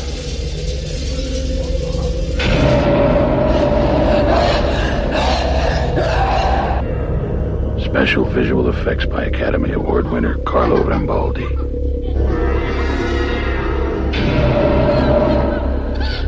Mortal terror. Inhuman ecstasy. Soon you will know the meaning of possession. Well, let's jump into this. First thing we're talking about is the Mondo. Gosh, how many Mondo things are there? You know what I mean? Yeah, I know, it's kind of Mondo Vision release of Andrzej Zulawski's Possession. I'm just going to keep going with that pronunciation. Hey, it's good. This came out in 1981, and the director is a French-German director, and it's just, of course, starring Sam Neill and Isabelle Adjani. You're really good at this. I'm trying really hard right now. And it debuted in 1980 at the Cannes Film Festival, and Isabelle won an award for Best Actress in 1980. And I don't know what I was expecting with this movie. The only thing I had seen is the weird, tentacly sex scene thing with the creature and Isabelle. And it's the only image I had through this that associated me with this movie, and of course the cover art for the Blu-ray and the original poster art with the kind of like, you know, back of a naked woman with, she has like claws on her shoulders. They're the only things that ever, you know, that I knew nothing about this film at all. So, what I like I normally do, I paid way too much money for a box set of a movie I'd never seen, just because this Mondo Vision box was so incredible looking. So, Brad, you found it for super cheap, and then I tracked it down, and I found that it was for sale, pretty good price through a website called Toufan, TOUFAAN. Yeah, well, it's actually, I think it's the company that puts out the Mondo Vision titles. Because all they do is they put out his movies. They don't release anything else. Yeah, so it's that through that website. It's a pretty decent price. They have two versions of this. They have the limited edition, which is about like 60 something bucks, between 60 and 70. But then they have a cheaper version, which is about 30. And the only thing I think missing from the $30 one is the velvet packaging and the book. So I think the soundtrack. You don't get the soundtrack, I believe. So you just get the film, but the film's stacked with special features. And you get a couple other things with the cheaper version. So there's options. I think for some reason I thought this thing was like sold out or out of print, and I think it's just people were blowing it off because of the price. Yeah, it was out of it was. I just think that because the only place it was really put on display and known that was available was Diabolic. And they right. ran out, and then it became known as out of print. And then I found a copy somebody selling on Facebook because I was going to buy it from Diabolic, and I just missed it, and they were out at one point. And then so this person was selling it on Facebook, so I purchased it there. And I trust them because they're obviously a collector, so I know it's going to be in the best shape. So yeah, I picked it up, and then I think I told you about it, yeah. And then she was actually charging me, not a high price, but a decent price. But then we found out it was a lot cheaper off of this site. And then she actually matched the price of the site, which was nice. And, and I think you picked it up, and then a lot of friends picked it up too. Yeah. Yeah. It was like all of a sudden all of us were like, oh, this is kind of, affordable. Wow. And I think it's just because, and the only one you can find on Amazon is the $30 one, not the limited edition. But the limited edition is super expensive, like through eBay and stuff like that. So, yeah. So yeah, I mean, it's good. It's cool we found this. I mean, of course I went for the more expensive one just because that box is so gorgeous. But yeah, it's fucking felt, people. Like felt, it's ridiculous. Yeah. Not velvet, felt, but still. Yeah. But it's crazy because the packaging is, I mean, yeah, it's probably the biggest Blu-ray I own. Yeah, it's bigger than everything. Like, it's bigger than the media books. It's absolutely huge. I mean, it looks like a book. Yeah, it's even bigger than the big box VHS tapes. Yeah, yeah. So, but there's a lot of stuff in there. There's a really good book in there about behind the scenes and about the director and some fun things. But the soundtrack was I'm so glad to have that after seeing the film. But let's talk about the movie. The movie is almost like a deconstruction of a marriage relationship through the eyes of this horror director. Very artsy, but Sam Neill's character named Mark returns home after being away for his job. I'm not totally sure what he does for a living. But he comes home and he's been away for a while, and there's some tension there with him and his wife, and she wants to leave, but he wants to work things out, mainly I think for the son. And well, he thinks that everything's okay. Right. And then he learns that she's unhappy. Right. Right. And, so, things progress, and if she finds out that there might be another man in her life, and she leaves, and Sam Neill basically starts going crazy. And the movie's like this kind of spiral into madness. And it's, you think about like the plot, like, well, we could run down the plot, but this is one of those films that I think, operates above a plot. There's a lot more going on because I feel like, if you've been in a long-term relationship or if you're married or whatever, things are cranked up a notch, but if you ever fought with your significant other or whatever, like this has scenes that like get uncomfortable because they kind of go the direction, like, and my wife and I are, we've been married, like almost 11 years. So it's like we've had our, knockdown, drag out fights, but this like ups each one that my wife and I had, like just adds another twist and goes further than her and I even went. So it's like, if you ever have, you know, that kind of relationship, it almost touches those buttons. You're like, holy shit. You know, you can almost relate to the madness going on that's happening on screen, because if you've ever been mad or in an argument, financial issues, all that kind of stuff, you kind of see red and will just, you know, basically say stupid things.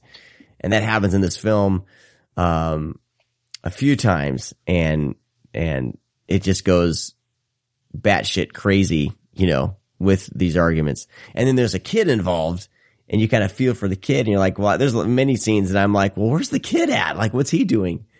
And so that kind of brings things to a level, but then it goes to this weird other level as the movie progresses. So I don't know, man. I need to see this film again, because I feel like there's so many layers to the story and to what's going on and these characters, and it's just one of those films that doesn't spell everything out, which is fantastic. Yeah, no, I first saw this when I was younger, and I don't think I was that into it just because right. of how, I don't know, it's a different type of horror. Yeah. So it's like if you're in the mind of a person that is going through some mental issues. Yeah. Like, because it is very intimate. Like, you know, you have Sam Neill's character who loves his wife, Anna, who thinks everything is fine. Comes to find out that not everything is okay with her. Mm-hmm. That she's unhappy. And then he becomes obsessed with trying to find out exactly why she wants this divorce. And he'll do anything for her. I mean, dude, within 20 minutes of the movie, we have the first fight. Yeah. And it's almost like, it's very much like if you're in the room with two people that are fighting.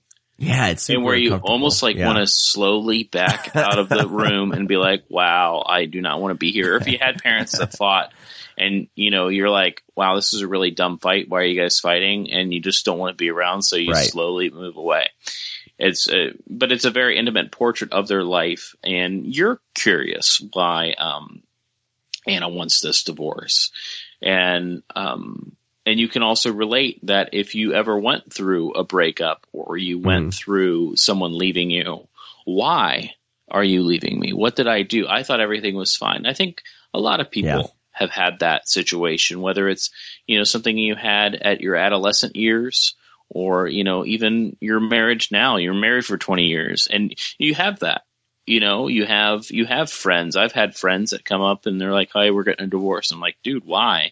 They're like, "I don't know. She just wants a divorce." I've heard that, or he wants a divorce. Yep. You know, and then you're like, "Wait, are you seeing somebody? Are you seeing somebody else? Has someone else came into our life?" And that's where Sam Neill's character is just like, "Oh my God, like what I need to know," because they need that closure. Yeah.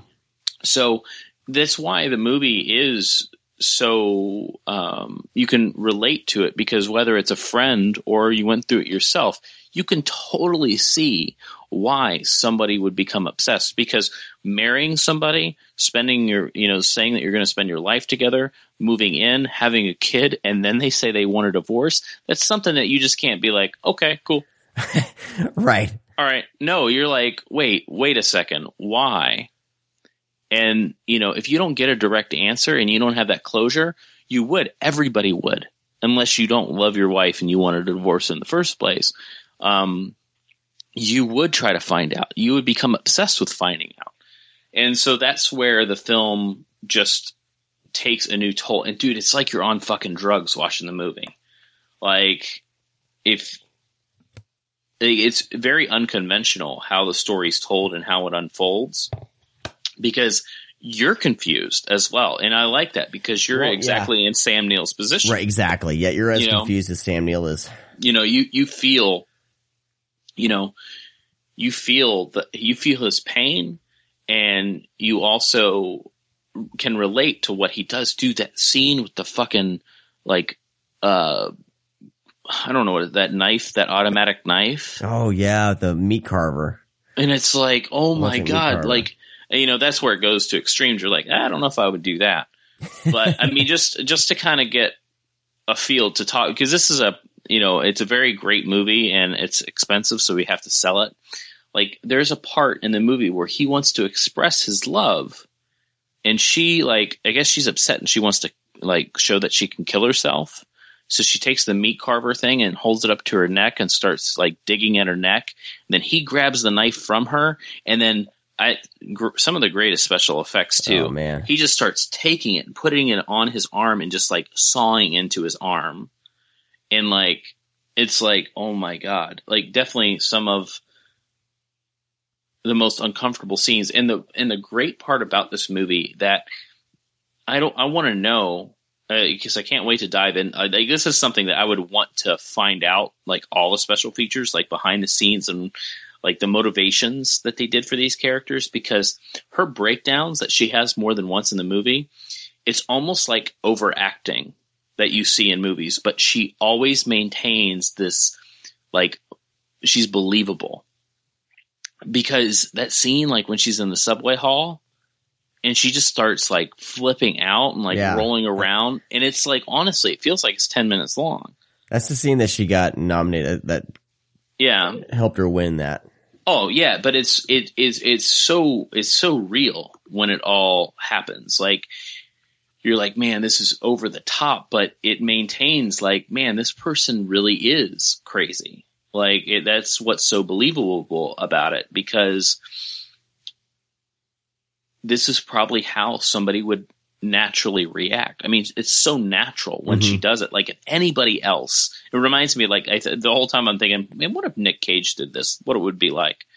Because Nick Cage has his cage rage it's like cage rage, but a good cage rage. And, like, really great special effects. And it's just not, a drama that borderlines, like, psychosis horror. No, this is, like, it becomes really dark, and it does have a creature, and it gets really fucking weird. Yeah. Like, really fucking weird. So, I could see people not digging this movie 100% just because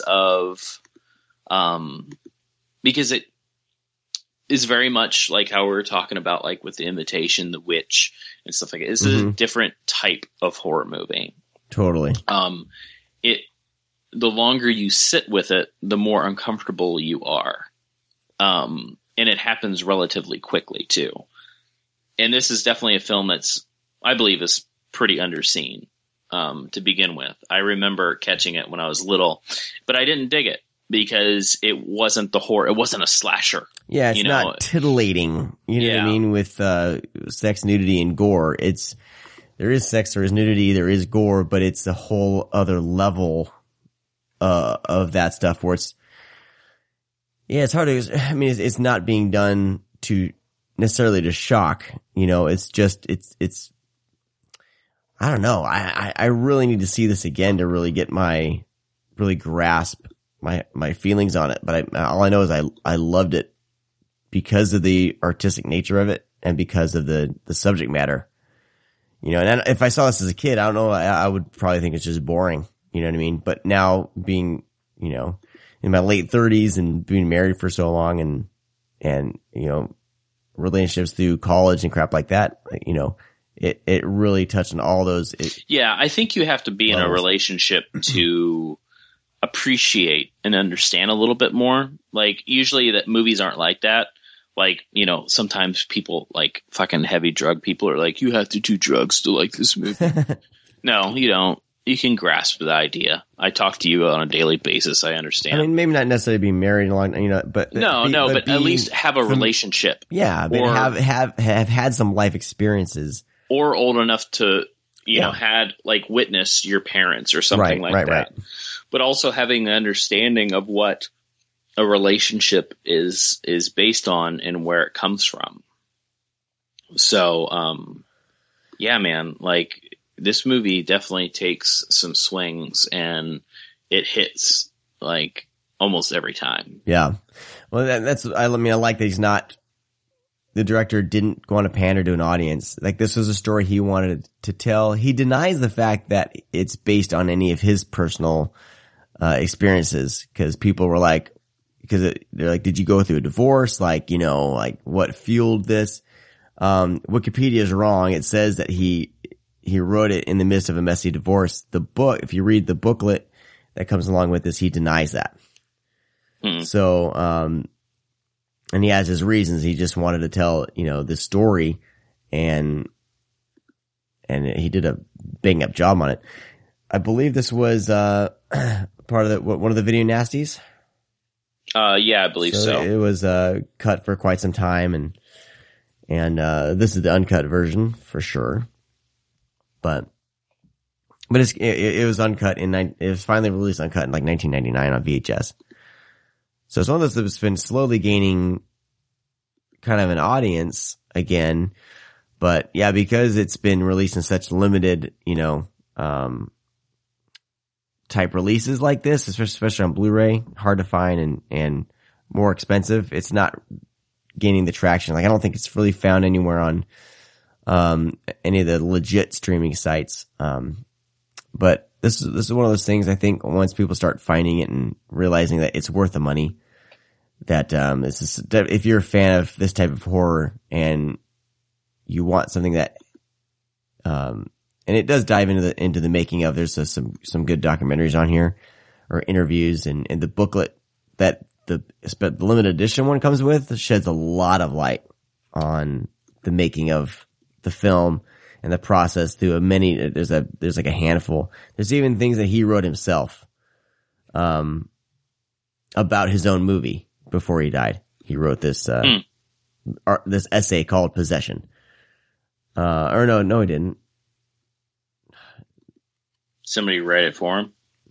Well, there's interviews and stuff. Yeah, there's an interview with him. Sorry about that. Held by Daniel Bird and Stephen Thrower. Must have missed that. Oh man, Stephen Thrower, Jesus Christ. Yeah, it would be a fun one to talk about. It was originally, yeah, I know, huh? In a magazine called Eyeball Magazine, 1998. But it was all these articles put in this booklet, and anyway, there's just a hell of a lot of special features on here. I mean, this is one of those films when you get right when I got done watching it, I didn't have time, but I started one of the documentaries and I really wanted to finish it, but I couldn't. So immediately after seeing the film, I wanted to know more about it, and I definitely want to watch it again when I have time. Yeah, but yeah. Anything else you had to say about Possession? I mean, so I want people to discover this. I don't want to go do a play-by-play of the film or anything like that. Oh, no, but I think, yeah, it's something that you need to definitely trust us, and also, want to fork over the money. Even if you just buy the fucking single disc Blu-ray if they have it. Yeah, it's $30. I mean, yeah, it's a bit pricey, but the making of features on here are gonna, that's money you can spend confidently knowing that you're gonna be able to dig into a film like this. Even though it doesn't come with a book, it does come with a lot of very valuable information, some commentaries, and I think it's at least an hour long making of kind of featurette on it. So it's great, man. I mean, there's some really disturbing kind of effects in the film and practical effects, and very Lovecraftian, yeah, definitely moments. That, and David Lynch too. Yeah, yep. You can see that too. Yep.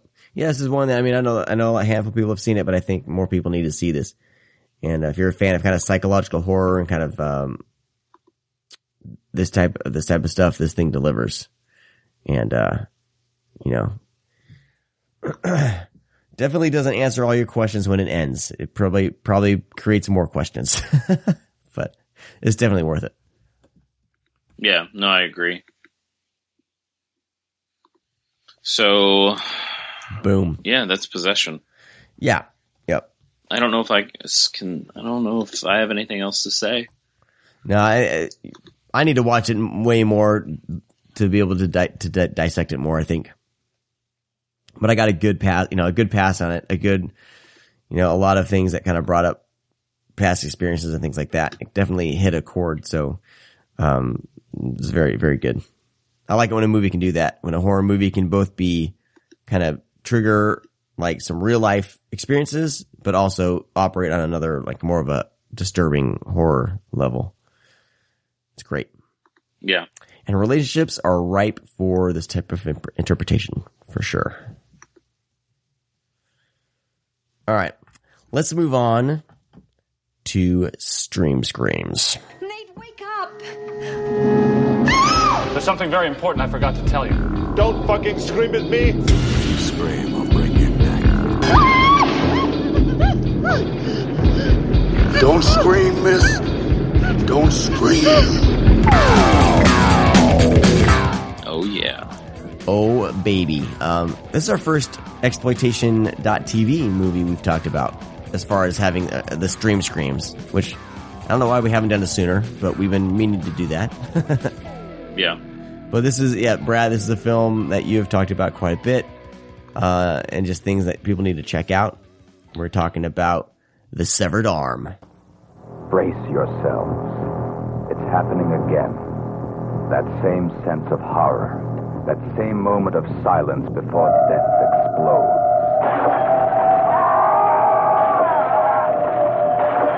No one can stop him. No one can escape him. A bludgeoning fury, no longer human, creating a nightmare of blood again and again. His trail, a cloud of terror. His trademark, The Severed Arm. Starring Deborah Wally. He's already killed 2 men. He's mutilated a 3rd. Now what the hell do you want, lady?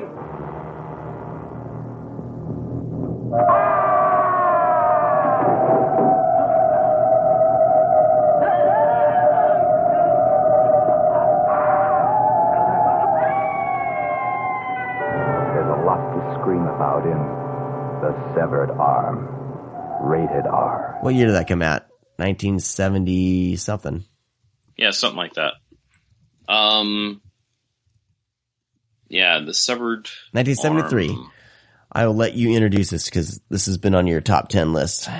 Yeah, this is literally one of my favorite movies of all time. Within the top 10, like top 10 of all time, yes. So that's a big statement, but I think if after watching the movie, you'll see kind of why, maybe. I'll tell my history on it real quick because it's kind of fun if you enjoy storytelling. I would always go to the video store. There was a Blockbuster right down by my house. Mom would drop me off and then like go grocery shopping, and then I would rent films. However, Blockbuster only has so much. So when Blockbuster kind of became me going in and only renting new releases and still kind of wanting older films, we had a video hut nearby that was kind of went through that one. There was a place called Movie Market, kind of went through there. And finally, about 20 minutes away from my house, I found a place called Movie Gallery. And Movie Gallery was cool because the person that obviously ran the Movie Gallery, I think it was maybe a franchise because newer, older tapes would show up constantly. So you would be going through the horror section, and then there would be tapes that weren't there last week. And it was like, wait a second, somebody's purchasing these old tapes and then putting them on the shelf. Never found out who, but they turned me on to a lot of crazy things. One of those was a Severed Arm. It was like Cut Box by Video Gems, which I ended up purchasing from them when they went out of business. So got home, plugged in the Severed Arm. I just would rent whatever. And we have these five men that are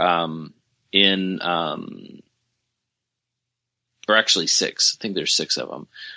6 men that are in a kind of mine cave that has collapsed, and they are together and they are trying to survive in this small, area. They come to basically resort to cannibalism at one point, talking about how they need to probably eat one another, but only cut off or sever a body part. So they decide to cut off one of their arms. They draw straws. The person that doesn't want to do it is actually the one with the smallest straw, and they're the ones that chop off their arm. Well, soon after he gets his arm chopped off, they're rescued. And then years later, not year. It's like years. 5 years or something like that. 5 years, something like that. Not like a super long time. Somebody starts showing up and chopping off the survivor's arms. Mm-hmm. Arm. Which I think is a super creative plot as kind of a slasher without the killing in a way. Right. Like, that is more terrifying, that someone's going to hunt me down and chop off my arm. So 1973, it's one of these films that's made way before its time, it feels, because you think of the 70s and kind of the horror that they were doing. This is very much like an 80s horror movie plot, and kind of how it's set up and shot.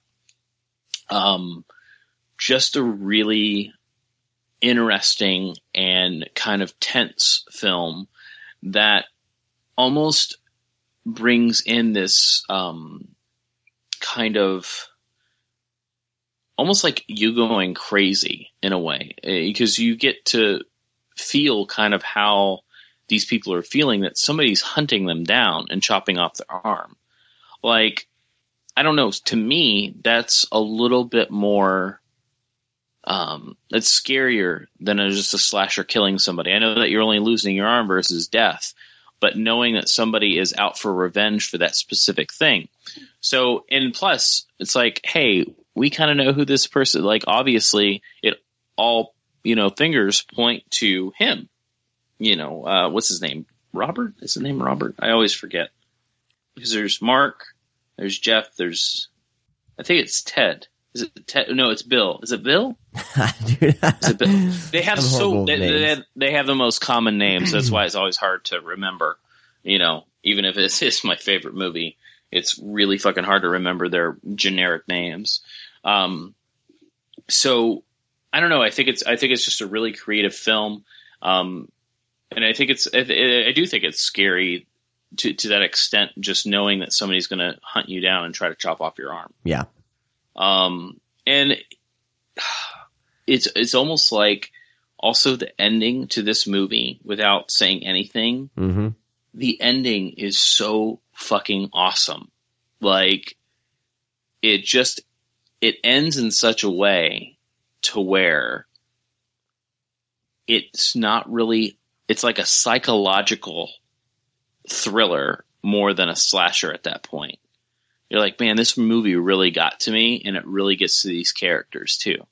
I think the ending definitely amplifies it, like tenfold, because we have the person dressed in black chopping off arms, people trying to run away, and then it becomes a different movie at the ending, and especially the end, it takes a totally different turn, and you're like, shit, like, man, that fucking hit me in the face. I haven't seen movies do that in a while. So yeah, it's just one of those flicks that always kind of stuck with me, and definitely surpassed a lot of feelings I had for a lot of horror at that point, because even after watching the movie and realizing what it is, it's hard to place this movie. Like, it doesn't belong in the 70s, then it doesn't, and then when it ends, it doesn't belong in the 80s. Like, you're like, oh, this is kind of a slasher, it belongs in the 80s, and you're like, wait a second, this doesn't belong in the 80s, it belongs in the 70s. Yeah. Because I don't know if I mentioned this last time, movies from the 70s weren't nice. Like, no. They didn't end well. They didn't have happy endings. I think we talked about that with the Easy Rider when I was on that. It's just that we had you had movies where lead characters died at the end, where somebody didn't really get their way, that didn't end up with, in the 80s became kind of fairy tale land, where we had these teen comedies and stuff like that, and boy gets girl, even though there's always that dilemma, oh, I was a bet. Oh, you're so much different than I am. I'm from the valley. You're not, and then it just kept on that way. Like, we have to have happy endings for that sense of closure. You know, we can't have movies that end in such a way where it's like, well, fuck, you know, that sucks. You know, we do, but they're not popular either. You know, I like kind of, you know, not every story in our life ends happily. Think about your own personal life, from people dying to trying to find true love. Nothing goes the way we want it to. Half the time, not everything, at least. So it's different watching a movie from the 70s and having it so dark. Yeah. I think is very creative, and this movie definitely gives no fucks of what it wants to be and what it is. Yeah. No, it's good. It's pretty. I was surprised. I was expecting something just kind of, you know, campy and goofy and awful. And, you know, it's a low budget 70s film, so it's nothing, you know, I mean, there is certain things that are goofy. The soundtrack its electronic soundtrack is, I think, is fantastic. A lot of people, when I try to read about this movie, make fun of it. I love it. I don't know. But it's like, it's just the right mix, I think, of all this, to just really make something just really unique. And my favorite scene is the Madman Herman. Is it Madman Herman? Yeah, Madman Herman, the radio.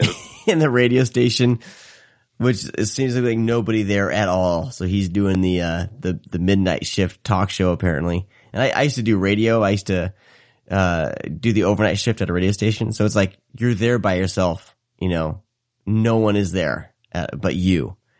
And for some reason, I think because of that scene stuck out to me. I loved it. I loved all the colors in it too, the reds and everything. And red and yellow is like a theme. Yeah, and that scene is fantastic. So I like that character a lot. But yeah, I just had a blast watching this flick. I don't know. I mean, there's just something about it that's very endearing, I think.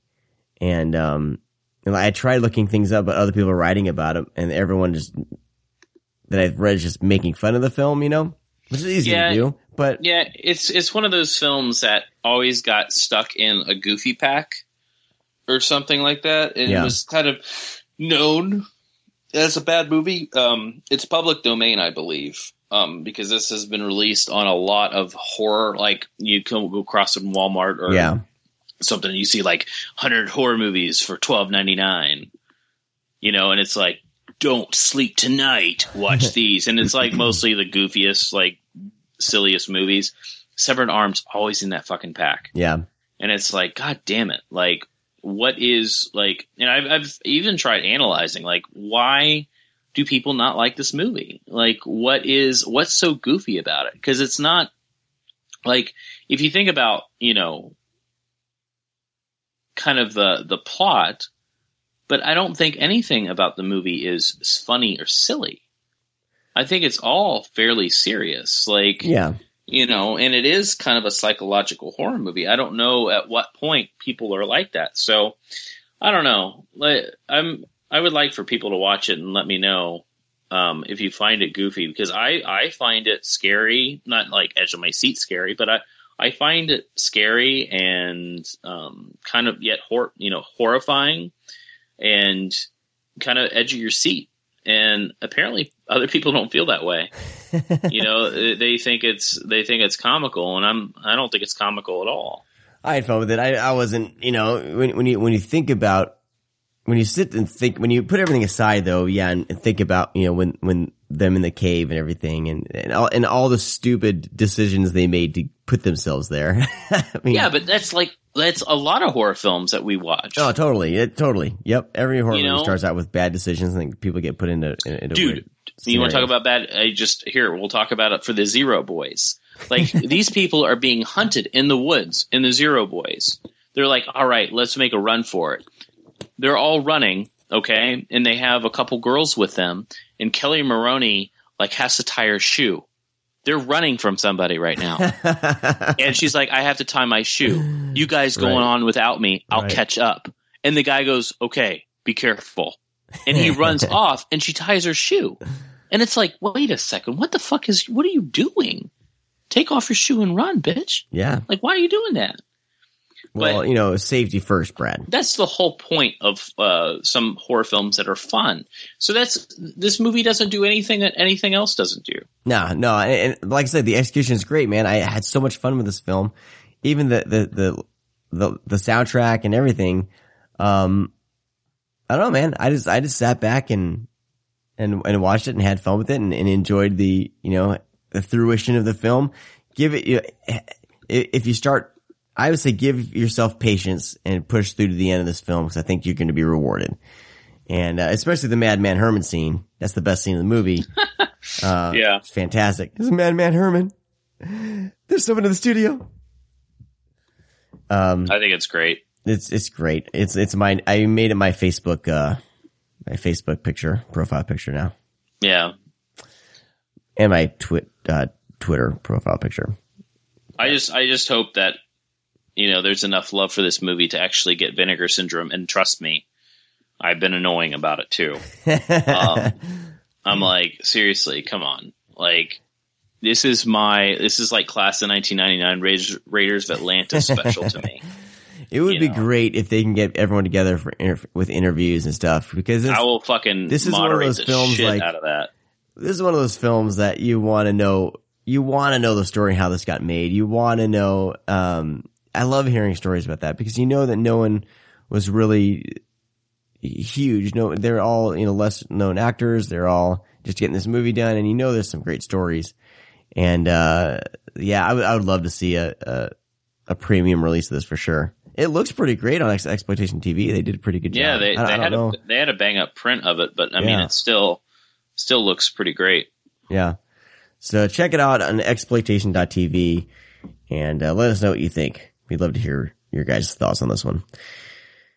Yeah, and fucking if you like it, tell Vinegar Syndrome to do it because we really need to get this this film out there because this is another film that has had so many kind of shitty releases. It's Diamond release it on their label if anybody remembers that shit. It's like I think it was in a 2-pack with I Bury the Living. So yeah, it just always kind of gets the shit end of the stick on releasing. And like I said, being it's public domain, I think that thing that it is with public domain movies, they are really like kind of goofy or not great. So it becomes that movie, and I think it's super unfair. Yeah, I had a lot of fun with it, and I think if you just take this on the movie on its own merit, like you'll have a lot of fun with it for sure. So there's a lot of fun to be had with this film, and it's a psychological slasher. I don't know what there isn't like to like. And it's right up Vinegar Syndrome's alley. Like it's just, if you watch a bunch of Vinegar Syndrome flicks, like it's totally in that vein, and you'll have a lot of fun with it. So yep. All right, well let's jump in to video. Oh my god. Oh my god. Nikki. Well, here we are at last. Right where we ought to be. On video. Oh my god!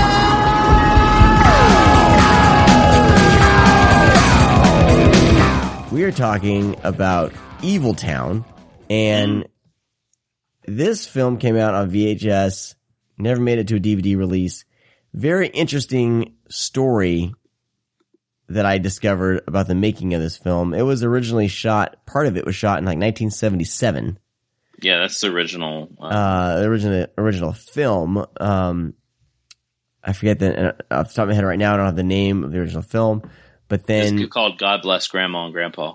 Yes. God Bless Grandma and Grandpa. And the original story was these old people basically needed the life force of younger people, and they would to live.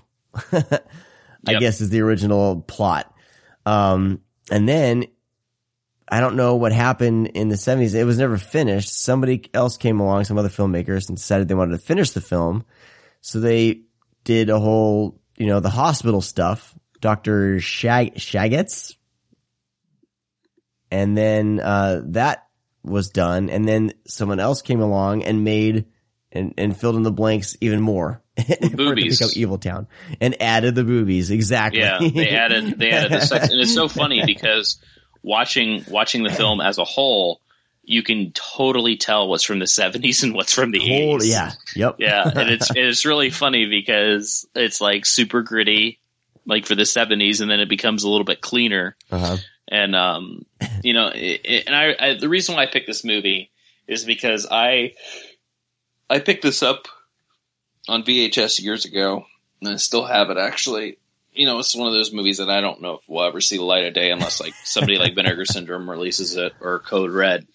But watching this movie, I remember watching it for the first time and just thinking, what the fuck is happening? Like, I don't get it. Like, it didn't, to me, it was just a bad movie. Mm-hmm. And later on down the line, I mean, this is when I was in my young teens, when I was, my mom was helping me like buy box lots of tapes on eBay. I came across this movie and I'm like, man, what the fuck is this? So, but it was a lot of fun. It was, I learned to appreciate it a little bit more as I got older. And I started liking the goofiness. It just appealed to me more, and I revisit it every so often, just because anybody wants to watch something goofy, even like Night Train. It's like almost like the same. This is like Night Train to Terror, The Spookies, and Evil Town would make the best triple feature ever, because all these films had kind of the same issues and same problems, and made the film completely different from what it was originally intended to be, and just making it trying to make it work through all these problems that these filmmakers were having. This one makes hardly any sense. I had a rough time trying to watch this. No, it doesn't. It's so weird, and it plays like the teen, angle, like wanting to like have sex and have fun, and then it gets into grandma and grandpa section, and then it gets into the doctor section, and it is 3 movies. That's what it is. It almost worked better as probably like an anthology. Yeah. Like how they did Night Train to Terror, which is 3 different movies, or 4 in a way, because Night Train to Terror is the other movie. Yeah. So 4, have like an anthology section and just kind of drag these out a little bit longer. Yeah. So they try to basically make this, I'm trying to think of there's these doctors trying to figure out how to make the old people live longer is how they try to make the plot. And then the young people get caught up in it. Kind of, sort of, but then they can't keep everyone in the same spot because these are all filmed in different years and not everyone can come back. So people will like show up in the first part of the movie and then just be gone and never show up. Oh yeah. Characters are introduced and they just disappear. Yeah. So this movie is very comparable to Evils of the Night, where these 2 like mechanics are kidnapping teenagers to use their bodies to help out with these this alien force. Like it's just it just goes to grandma and grandpa. Right. Yeah. And like the old people aren't actors; they're just like naturally old people. Just like it feels like they're just having like a candid interview, and they're just talking, and then they splice that in as the acting. That's what it feels like half the time. Well, until they get all the grandma and grandpas to basically do a zombie descend onto a car. Yeah, dude. And that's actually what turned me on to this movie, because I always say this, so I wish I could give this company money to do more, is that All Movie Guide I always talk about. Yeah. You could, it had tags, so I would try to look at all the zombie stuff because that's what I really enjoyed when I was, a teenager. And so I came across this one, and so when I found a lot of it on eBay, I got really excited because I was like, oh man, this is going to be a good zombie movie. Because like the cover is the hand like popping out of the ground. I'm like, yeah. And it's totally not what it is at all. Like I always thought zombies were like, Dawn of the Dead, Fulci zombies. I didn't know zombies was just also on the side mind control, which that's kind of what this relates to. Yeah. John Carradine is in this, though. He's in everything, though. I know, huh? He's like in every older horror film. Him and like Martin Landau is in a lot of horror films. Yeah. Not Martin Landau, Jack Palance. Jack Palance, and there's somebody else that shows up. Is it last name Landau, though? Wait, who's Grumpy Old Men? That's Martin Landau, right? Yeah. Okay. What is the Jack Palance and somebody else? They always paired up in movies together, in horror movies. They're in Alone in the Dark, which is great. That's a really great movie that needs to be discovered again. But yeah, I can't remember his name now. But anyways, yeah, John Carradine is fun in the movie. He carries most of the movie because he's probably the only person that can actually act. He's the only person that can actually do anything. Yeah. Yeah, so it started out as God Bless Grandma Grandpa. Then it became, what is it called? God Bless Dr. Shaggets. And then it became Evil Town. And it was originally shot in like 1977, the first footage, and then it wasn't even released on video until 1987. Yeah, 10 years after the first one was made. That's incredible. So, yeah, if you can find this thing, it's hard to find. Yeah, it's one of those things. Yeah, it's not very well known either. If you can find it, only time I remember seeing it, seeing or hearing it mentioned was, I think it was in Zach Carlson's Destroy All Movies. I think it was in that mainly because of the punk, like kind of how people are punks. I think that's about it. Probably. Yep. Yeah, this thing, I don't know. It's pretty bad. But if you're trying to track things down like something, like I said, a triple feature with Spookies and Night Train to Terror. Yeah, movies that have problems. Really fun evening. Have problems. Yeah. Yep. Oh, you know who else is in this? Dean Jagger, who's in like Alligator and End of the World. Yeah, he's familiar too. And it's listed as his last film, I think. Alligator was from the 80s. Right. So, I think since this was released in 87. But I think he filmed the stuff in the 70s. Right, though. Yeah. Because he's one of the grandparents. Yeah.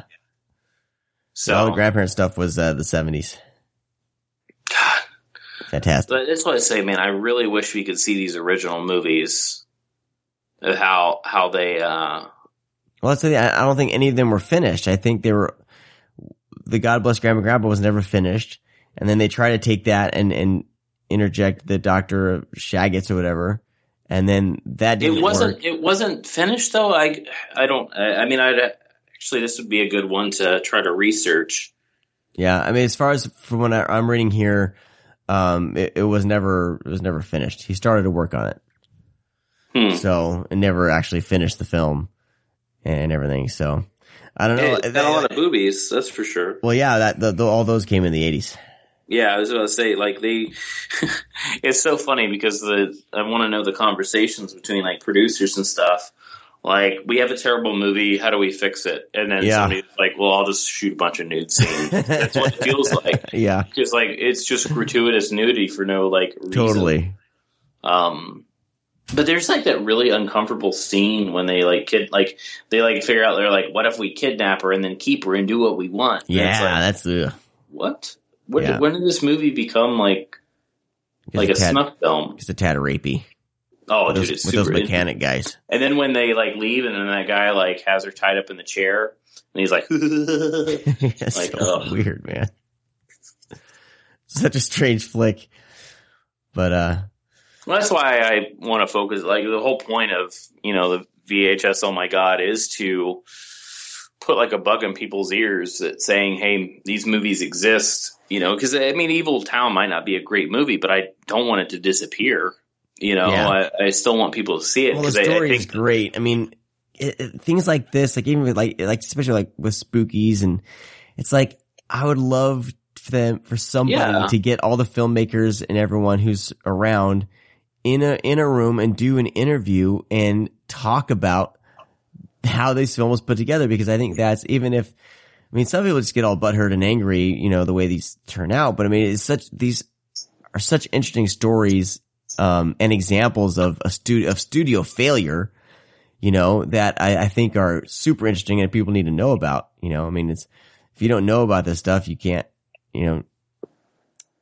change, you know what I mean? So studios are still going to do this type of stuff, but the trying to save a film or make a film better by shooting more stuff and adding more things and bringing in different directors is just very fascinating to me. And I would love to hear these stories, because there's so many stories that should come out of this, you know, and we don't.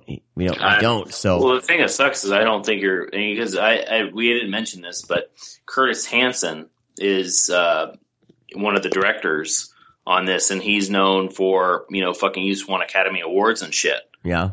You know, he directed, 8 Mile with Eminem. He did The Wonder Boys, did LA Confidential. Yeah, I mean, this guy's big time. Like, you know, it's fucking, he did that movie with, is it Eastwood's Son? Or no, it was Gerard Butler. That, Chasing Mavericks is what it is? I don't know. Well, anyways, he's had some big movies. Like, he's a big time writer director. And then he has Evil Town. Yeah. Which I think if I remember correctly, he's the one that directed the stuff in the 80s. Yeah, Larry Spiegel did the stuff in the 70s. Larry Spiegel. That name sounds familiar. He didn't really do it. He did a movie called Spree in 1979, also called Survival. And then he did some ABC nutrition spots, and he did a cartoon called The Bear Who Slept Through Christmas. But then the third director on here is Peter Traynor. Peter S. Traynor. That name sounds familiar. Known for Death Game. Oh. Truck Stop Women. Yeah, Producer. Was the remake that Eli Roth did called Knock Knock. He directed Death Game in 1977. He produced Knock Knock. Yeah, because I know that Eli Roth made that loosely based remake of Death Game. So. Hey, Noah is here. Noah, come say hi. No? I will be right out to feed you guys breakfast. Dude. This is when we find stuff. Because now I understand why you use IMDb. Well, yeah, it's a little rabbit hole. Dude, but no, check this out. This is super weird. And really, like, we need to talk about this. All right. You know how I said Evils of the Night? Yes. Dude, the guy that directed fucking Evil Town directed Evils of the Night. Larry Spiegel? No, this Mohammed Rustam. Oh, he did one additional sequence. But dude, he's because I compared that because right. The two gas station attendants kidnap teenagers and then feed them to aliens. Yeah. So the old people turn into aliens for that plot. He used the same exact fucking movie. Oh my gosh. Dude, how funny is that shit? That's hilarious. Oh my god. It's funny because all the movies I can compare it to, that's what it reminded me of, and that's exactly what it is. So did they just take that sequence from Evils of the Night and put it in Evil Town? What? Did they just straight up take that sequence and just credited him? No, no, I'm saying that the stuff with the gas station guys, that's Evils of the Night. It's not the same movie. It's just different actors, but No, John Carradine is in Evils of the Night. Wait a second, is it the same movie? Dude, I think he just spliced in stuff from Evils of the Night into this movie. Dude, my brain's about to explode. I think. Because I don't remember. I mean, I've only seen Evils of the Night once. I've seen Evil Town a few times. The poster says starring John Carradine, Julie Newmar, and Amber Lynn. Oh my god. I might have just discovered something. So I'm wondering if is Amber Lynn in this? Yeah, I don't know. Oh That's my hilarious. God. Now you're going to have to watch all 3 of these. I know. Yeah, because John Carradine is the Doctor. Yeah. That's right. He is the Doctor. Yep. It must be. I have to rewatch Evils of the Night. Because I've only seen Evils of the Night once. And I wasn't like the biggest fan of it, but it was fun. IMDb's hard because it doesn't list John Carradine in Evil Town, but it lists him in Evils of the Night, but he's definitely in this film. Yeah, he plays a doctor, and Julie Newmar is one of the doctors as well. Yeah, I think they just spliced in stuff from Evils of the Night. All right, time for an article. We got some homework to do and potential article. That's awesome. All right, we got to wrap up. My kids are up and they are hungry, so I need to feed these kids so they can live. But dude, my mind is blown right now though. So if you can find Evils of the Night, I'm gonna try to track that down this week too, because I need to see this for myself. Yeah, it's on DVD. Okay. Gorgon Video released it last year. Sweet. I'm gonna check that out. And if they did that, that's ballsy. Yeah. They just got this director and said, "Hey, is that anywhere? Like, I need to research. Is that anywhere like online that they did that?" Well, I don't know. I just have this one article from braineater.com. They talk about similarities, but I don't think he actually puts it all together, you know? I don't know. I'd have to reread this article here, but from what I read, let's see. Yeah, I don't know. He mentions Evils of the Night and he mentions Rustam, but they said that Rustam got his hands on Dr. Shaggott's, you know, and the new footage for Evil Town is extremely similar to the content of Evils of the Night. If Rustam got his hands on Dr. Shaggott's first, then a few things about Evils of the Night become clearer. But it sounds like in addition to John Carradine, Evils of the Night features all-time career low appearances by Golden Globe winners, blah, blah, blah, blah. So there's a bit of a, but I don't know if he just brought them back for a few scenes, you know what I mean? Or if he actually spliced in Evils of the Night. I don't know. That's what's unclear. Yeah, well, actually, I'm on Bleeding Skull because that's who I trust. Okay. And, like, they mention Evil Town, but they say they like Evil Town more than Evils of the Night. Huh. So I'm going to have to watch both of these back to fucking quadruple feature. Watch both and see if they're actually snagged. The scenes are snagged right from Evils of the Night. That'd be interesting. Yeah, because I wouldn't remember watching Evils of the Night once, but I remember it because I remember the plot, and then rewatching Evil Town again. Yeah. I was like, man, this is very close to what they did in Evils of the Night, because I remember them kidnapping teenagers and using them for an alien. Because the Doctor, John Carradine, is like the head alien in Evils of the Night, if I remember correctly. That's crazy. So yeah, that's hilarious. Rewatch. All right, we will look into it. See what happens, like when you just fucking like start talking. Like all these movies are tied in some way. It's crazy. Another like a filmmaker, but yeah.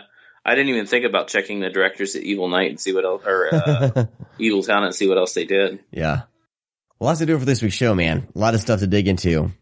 So you guys have homework. We'd love to hear you guys try to track these films down, check them out, let us know what you think. As always, if you buy a flick, use the hashtag what's on your doorstep. We love that. That's so fun. And a lot of you have been automatically doing it. I do it whenever I buy fun movies. And it's just fun. So eventually we retweet the shit out of that hashtag. Yeah, and J.R. Brookwalter does it. He does. He's so great. And it's a lot of fun to see what you guys are grabbing and makes us doing the show even more rewarding. Yep. So as always, please, if you want to buy a movie, go to grindhousevideo.com first, see what they got, and if they got it, support these smaller stores, right now, they're the only type of stores that I can track down stuff I like, where of course, Amazon's more convenient, but you got to think about I don't know. I always am like, I would rather give a store like Grindhouse Video and, my money first. So check them out. He's been very competitive with prices. And like I said, follow him on Twitter and Facebook. I got the links on the website on thescreamcast.com/sponsors. And when he's been doing some giveaways, and he's been doing, these special like pre-order prices, limited time window, pre-order prices for you to lock in a really good price. So make sure you're doing all that. Also check out our other sponsors over there, Coffee Shop of Horrors, Wolfman of Mars provides the music, and Kevin Spencer has provided the artwork. Also, Vinegar Syndrome, sponsor of the show, and Horror Pack. Did I say that right this time? The Horror Pack. Horror Pack. Which they should have their box coming out soon, right? Yeah. Well, they're doing their first like limited edition Blu-ray soon. Nice. I guess for June. Okay. So, yeah. Very cool. Check it out. Cool. Go to thescreamcast.com/sponsors. Check all them out. Give them your support. As always, if you buy something from any of them, send us a screenshot of your transaction to readme@thescreamcast.com. We'll get you in the hat for our next Coffee Shop of Horrors drawing. And yeah, that's about it. All you guys have a great week. We'll talk to you next time. Bye-bye. See ya. Oh, don't tell me you're leaving. The party's just begun.